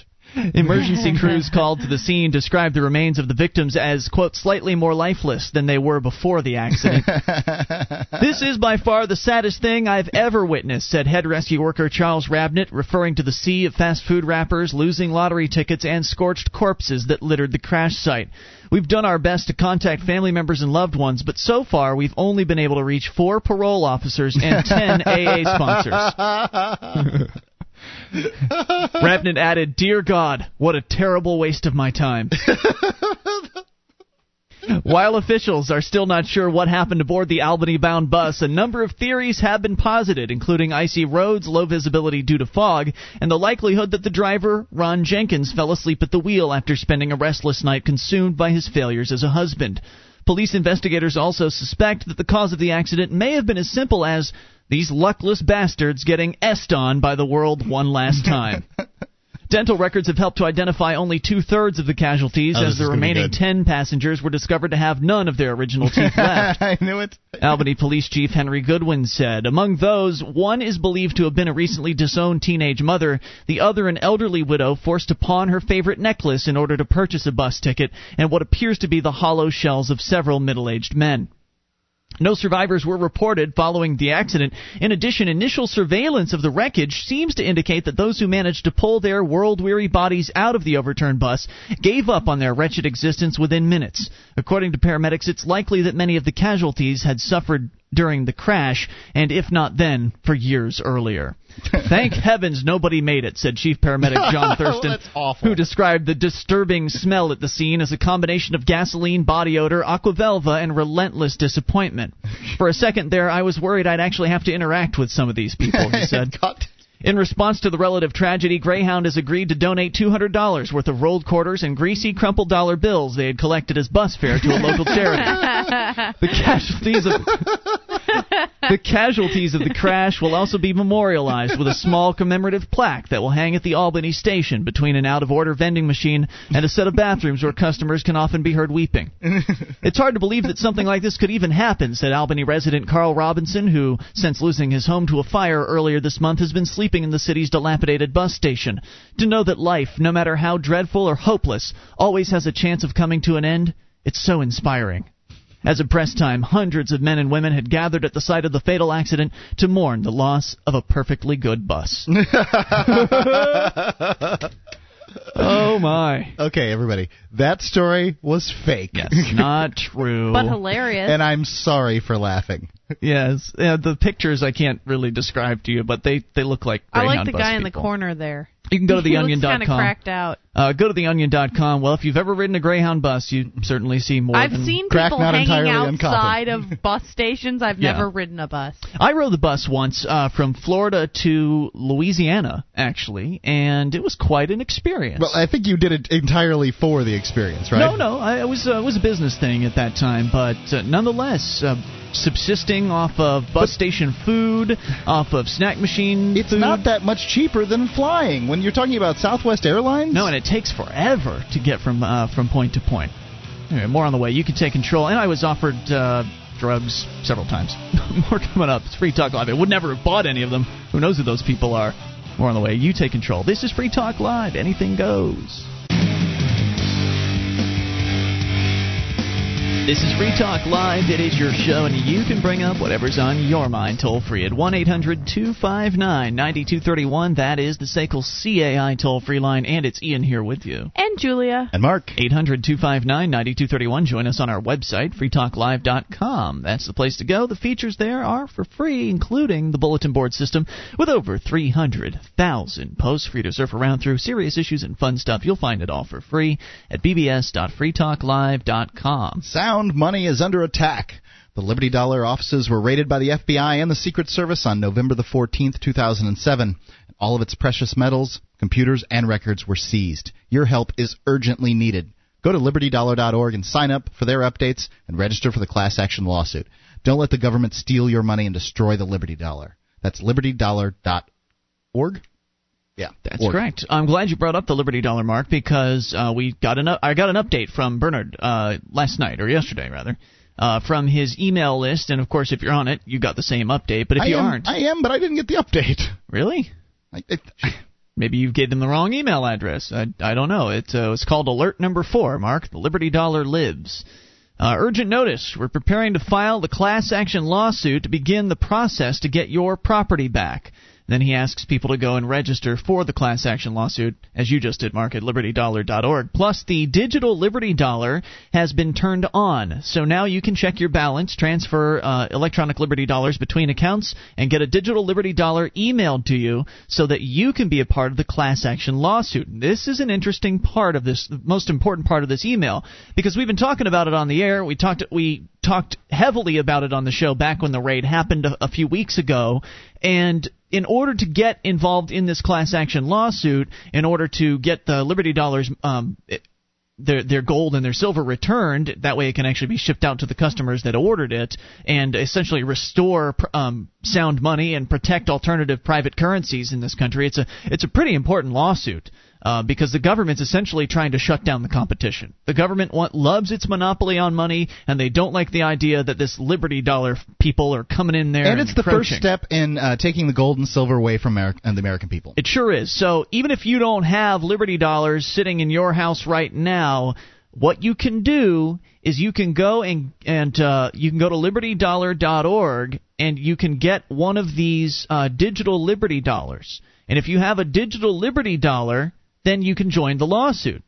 So what he says here is that there are currently over 2,500 people that have so far signed up for the class action suit. And he wants 5,000. He wants 5,000. In a tremendous show of support for the class action lawsuit, $2,000 in e-Liberty Dollars have been donated towards the lawsuit. So if you need an electronic Liberty Dollar to qualify for the lawsuit, just sign up for the lawsuit and send a donation, and we will credit an e-Liberty Dollar to your digital account.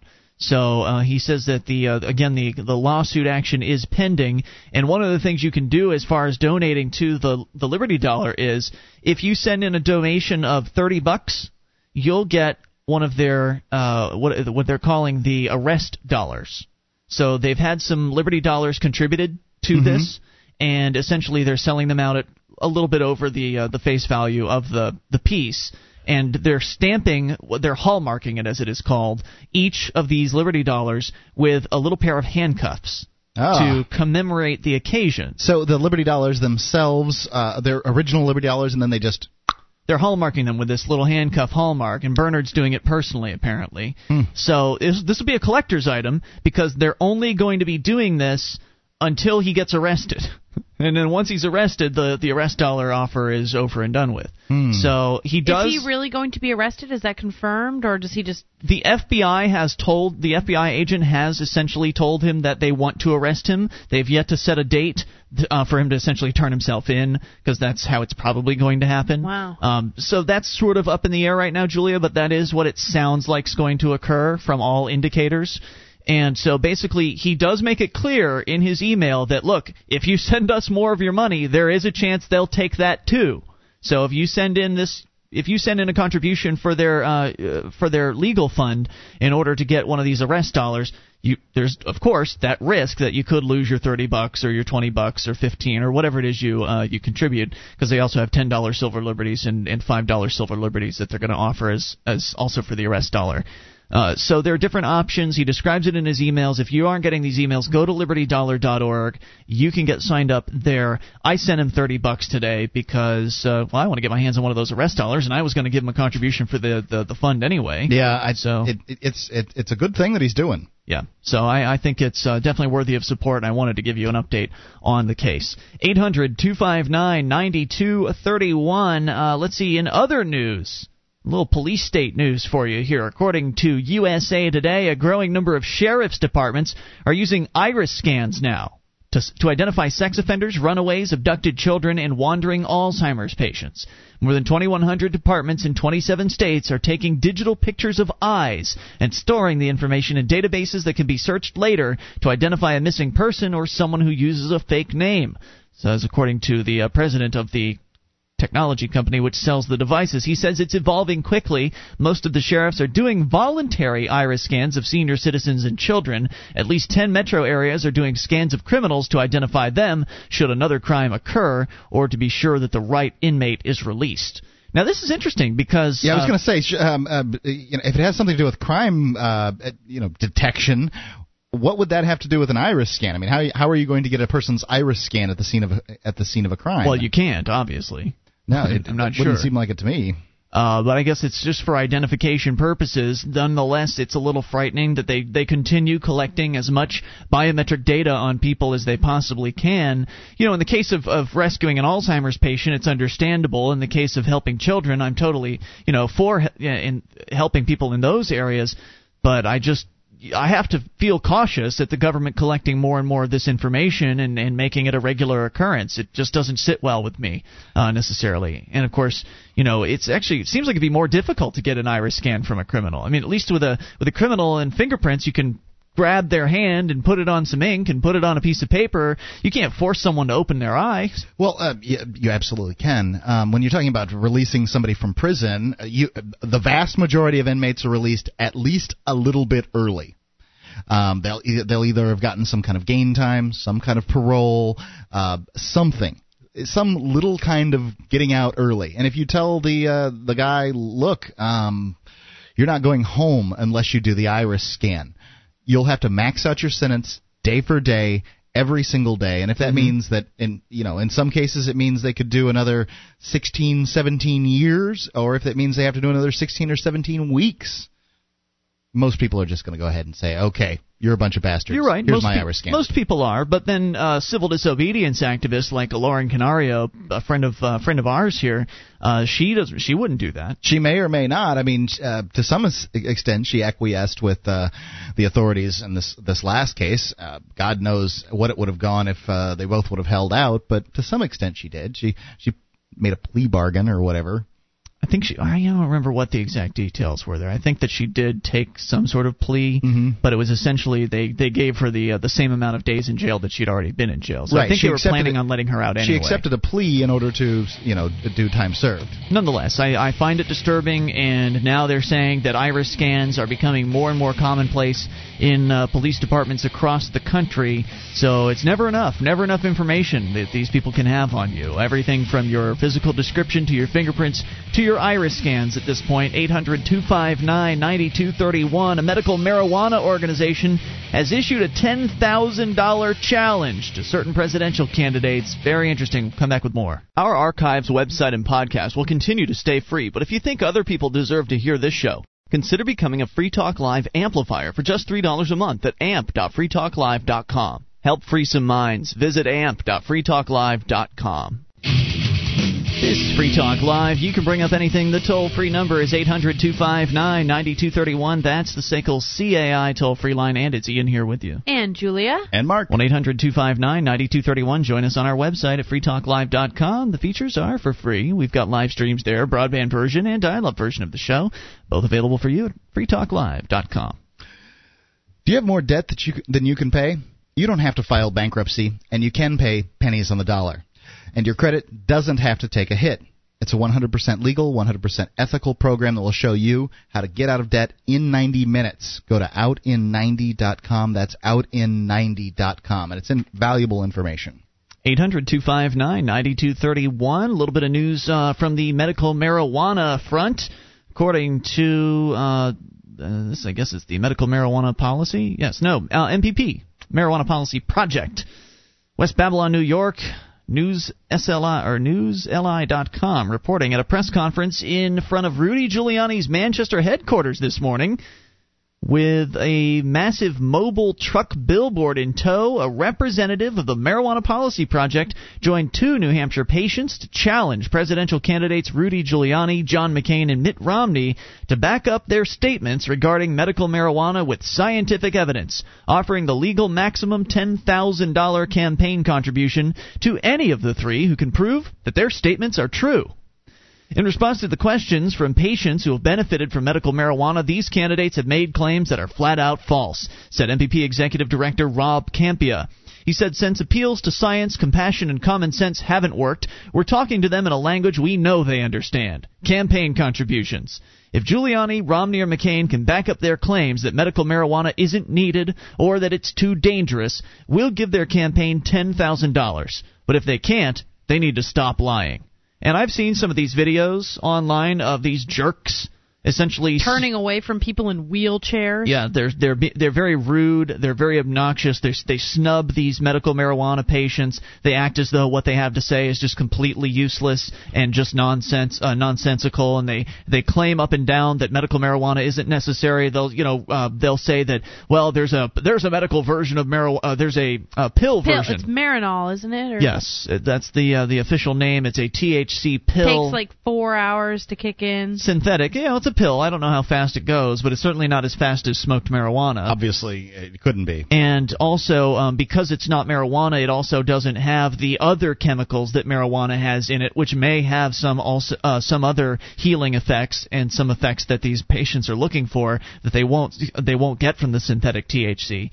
The fact is, medical marijuana patients, many of them have found, while some have found that the THC pills are useful, many of them have found that smoked marijuana or vaporized marijuana, the actual plant material, is exactly what they need to help solve their problems. And they've been brushed off. In a lot of cases, a lot better. Yep, and they have been brushed off and ignored by these presidential candidates. Any responses from the campaigns will be evaluated by an independent panel of medical experts. An image of the billboard along with full details of the challenge and relevant scientific data are posted at medicalmarijuanaworks.org.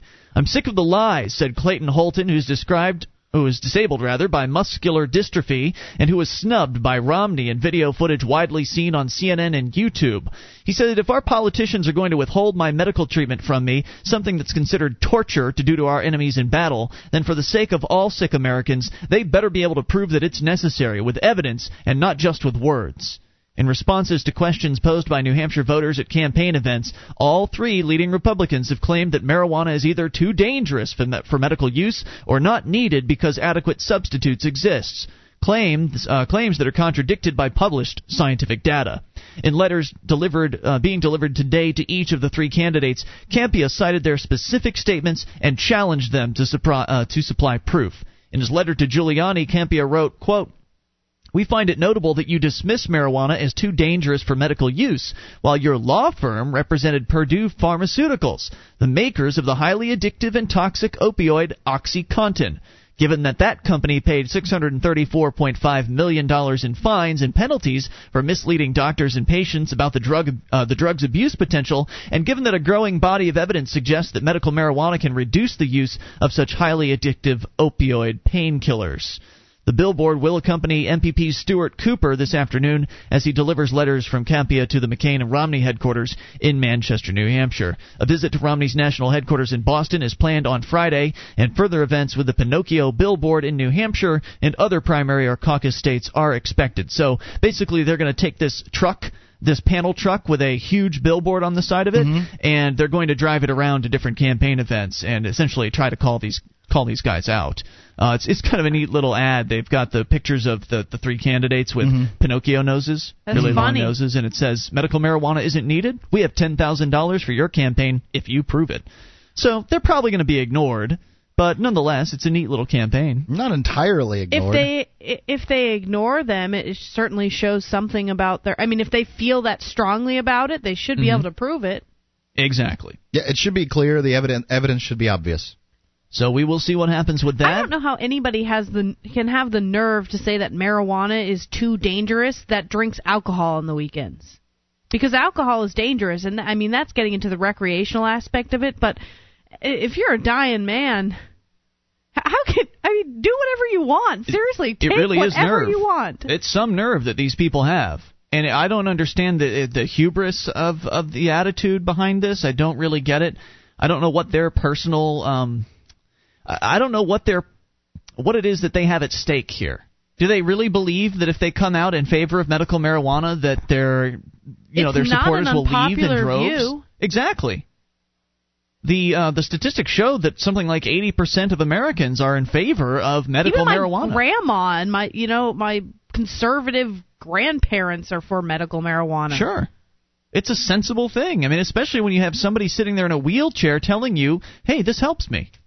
This is good for me. I have muscular dystrophy. I have problems. I've got AIDS. I've got cancer, and this helps me keep my medicine down, or it helps me remove my pain and manage my problems." When I started on this show, I didn't believe. Now, I didn't think that marijuana should be illegal because I felt like it was relatively harmless compared to alcohol. But I didn't believe people that said that they had medical marijuana. The medical marijuana helped them in some way. I'm sure there are some liars out there. Did you ever meet one in person? What? A medical marijuana user. Yes. And you didn't believe him? Oh, you mean at the time? Yeah. No, I had not. You had not met someone in person. I had not at the time. Can you imagine, though? I mean, since you didn't believe it, can you imagine having somebody wheel into the studio and tell you their story and tell you about how marijuana helps them, and then imagine yourself just blowing them off? I don't know. Would you have done that? I would likely have. I would likely not have expected to. Normally, in an everyday conversation, you don't get put in a position like a candidate gets put. Like where these people ask poignant questions. They ask questions like, "Would you put me in jail?" Those. And then they get answers like, "Well, I wouldn't put you in jail. That'd be the police." Right, or whatever. Things like that. Where that's not my job. Normal conversation, I would never come up in that circumstance. So I never had to confront it in that same way. I just didn't believe it. But time after time, story after story, right? Video evidence I've looked at over the years, I do believe it. I first off would say, who the hell am I to judge whether it helps somebody or not? But I would have legalized marijuana in the beginning. But I just thought they were lying. Oh, sure, it helps you, yeah. Yep. Well, the beer a night helps me too, or whatever. Whatever it is. So it didn't matter to me, but I just didn't quite believe it. Now I believe it. I swear by marijuana for menstrual cramps. Nothing relieves pain like marijuana as far as that's concerned. Have you tried the pills at the store and that sort of thing? The women's Midol, does it work? You have to take like 10 of them. It's aspirin, essentially. I do a combination. I take like one Aleve and the marijuana kicks it in faster. And really? It's guaranteed to work every time. You sure you don't just want to get high, Julia? Isn't that what you're doing? I recommend it to people, yourself, girls who complain about cramps. I'm like, okay, here's what you do. You take an Aleve and then you smoke some marijuana. You'll be fine. Now, how much does it take? How much marijuana? Oh, a couple of hits, and you don't even have to get high. See, this is the most interesting thing. And every time we talk to people that take marijuana for medicinal purposes, in any example I've ever seen, the effects usually take on within 1 or 2 hits or 3 hits. I mean, that's, in many people's cases, not enough to get high. So, I find that plenty fascinating. for me. 800-25. You don't use it very often. No, I never do anymore. But I mean, my tolerance is These low. are medical patients who are using it often, and it's working for them that quickly. More on the way. This is Free Talk Live. You bring up anything.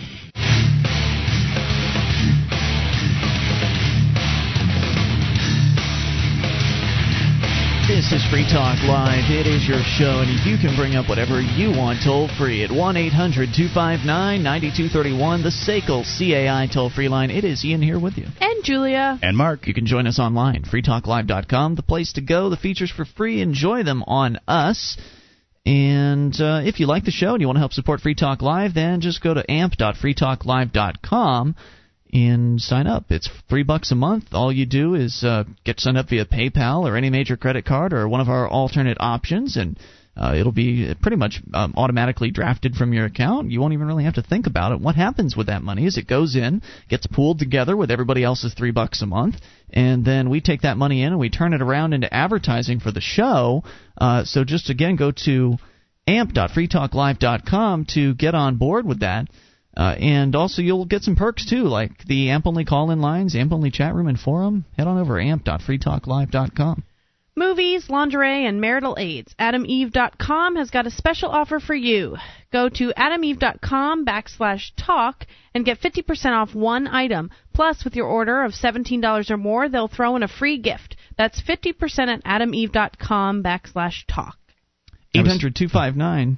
I was hoping you'd moan after that or something. Oh, gosh. 800-259-9231. People were counting on me for some kind of I actually rude thought statement. about it. It crossed my mind, but it didn't seem appropriate. Now, do backslashes work on the Internet? I think they do. What do you mean a backslash? Try that. No, they don't work. You can't tell people to put in backslashes on the Internet. Well, what is, should I say don't know slash? I don't know think what the hell slash, dash. I mean, it's slash. Slash is, it's a forward slash. Slash is the low one on the keyboard. Right. Basically, the way you want to think about it is you read from left to right, correct? So I do. Most people do. So when you're looking from left to right, the starting point of the slash, if it's closer to the left, then it's a forward slash. Okay. If the starting point is wait a minute, that's not right. Never mind. I think that's accurate as to what you were saying. No, because the backslash starts on the left too.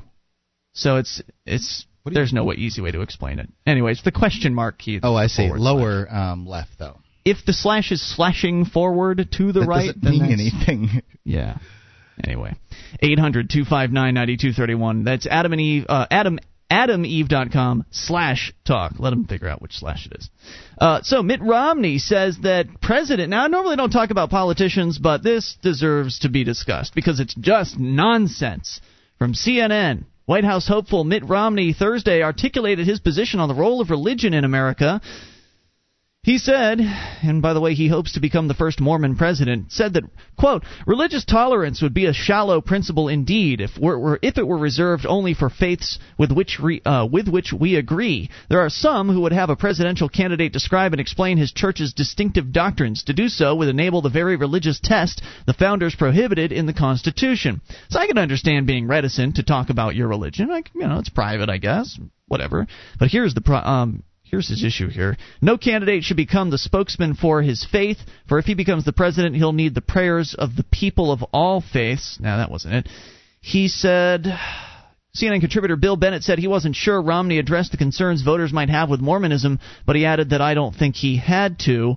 Bennett said, I can see this speech he just gave being given by any of the Republican candidates and most Democratic candidates. Frankly, I'm not sure he was responding to concern, what about this Mormon thing?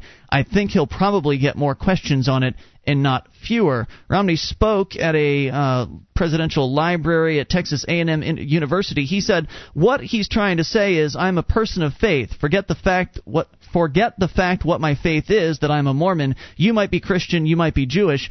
I'm a person of faith. I believe in God. I'm like you.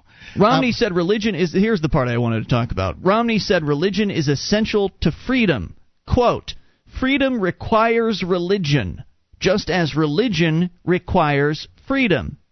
Freedom opens the windows of the soul so that man can discover his most profound beliefs and commune with God. Freedom and religion endure together or perish alone, said the GOP contender. Freedom requires religion. That's a bunch of gobbledygook. Nonsense. And, right, it doesn't make any sense at all. And and I don't even know how to address that. I think it ranks right up there with Giuliani's quote about how freedom is authority. Yeah, freedom is security. Doesn't security make is any freedom. sense. Right, so essentially, I, as an atheist, I, as someone who doesn't have a religion... You are not free. I apparently can never be free. What? I can't understand freedom without being religious? Perhaps he's saying that, if everybody was an atheist, therefore people wouldn't control their actions enough. That apparently the only reason that Mitt Romney doesn't go out on a killing rampage and rape little children is because God would send him to hell if he did. Apparently it's the fear of God that keeps him from going out and doing these things.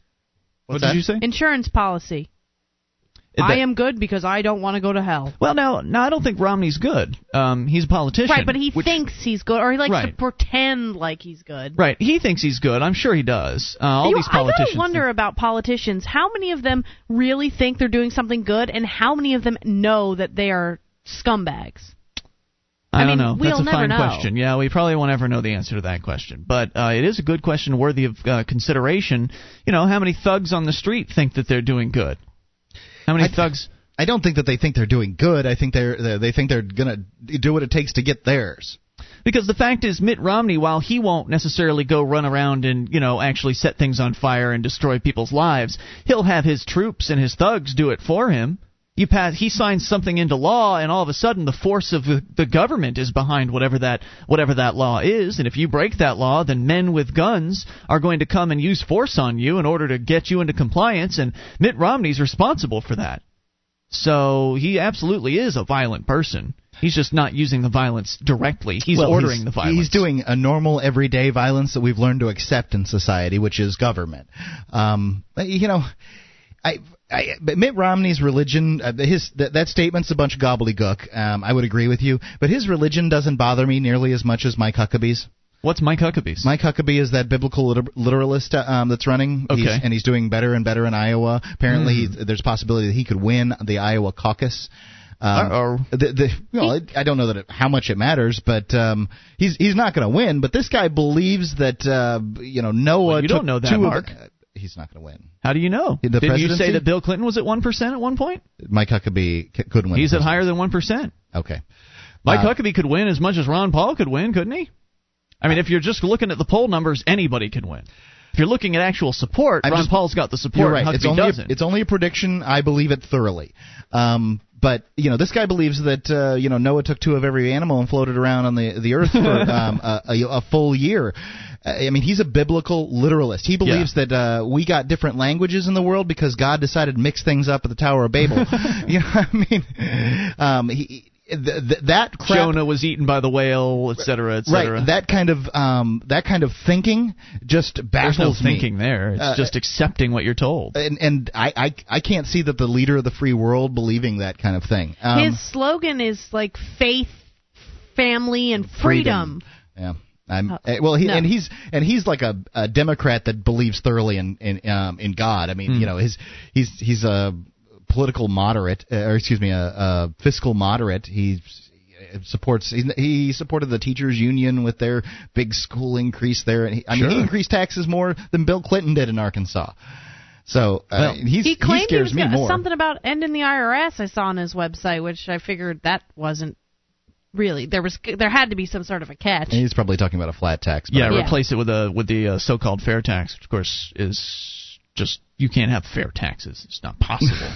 And the fair tax is a mess. Short on time, but let's talk to Rishi in New Orleans. You're on Free Talk Live. Hello. Hey, what's on your mind? Yeah, I'm interested in George W. Bush's executive. I'm not sure if it's an executive order, but it's Directive 51. I think he did it like May 9th, 2007. I'm not exactly sure the date. What is it? It gives him power of all branches of constitutional government, judicial, legislative, and executive. And that bothers me somewhat due to the fact that since he has his power, he can declare martial law at any time, and the elections would be a moot point at this moment. Well, it should bother you. I mean, I don't know if that's really if that executive order exists or it actually gives him that power. I don't know. I don't think executive orders can necessarily give him unconstitutional powers. But then again, they do all kinds of unconstitutional things, so he might just be able to get away with it. No one will challenge him. And he's gotten away with everything else. I don't see why he wouldn't get away with declaring martial law. Right. This has actually happened. Like this is. I mean, this has already been done. Like I'm amazed. I'm in shock.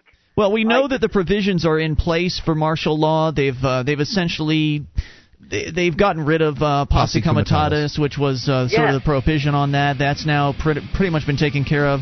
And we know that they can just pick people up off the streets, call them an enemy combatant, and lock them in a secret military brig. So really, they have laid the groundwork for this. It is something you should be concerned with, and the only way to really fight back against it is to get active and stand up and start talking about liberty again. And I wish we had more time for you, man, but thanks for the call. We are out of it. It has been Ian here with you. And Julia. And Mark. We'll have more time tomorrow night. You can join us then online in the meantime at freetalklive.com.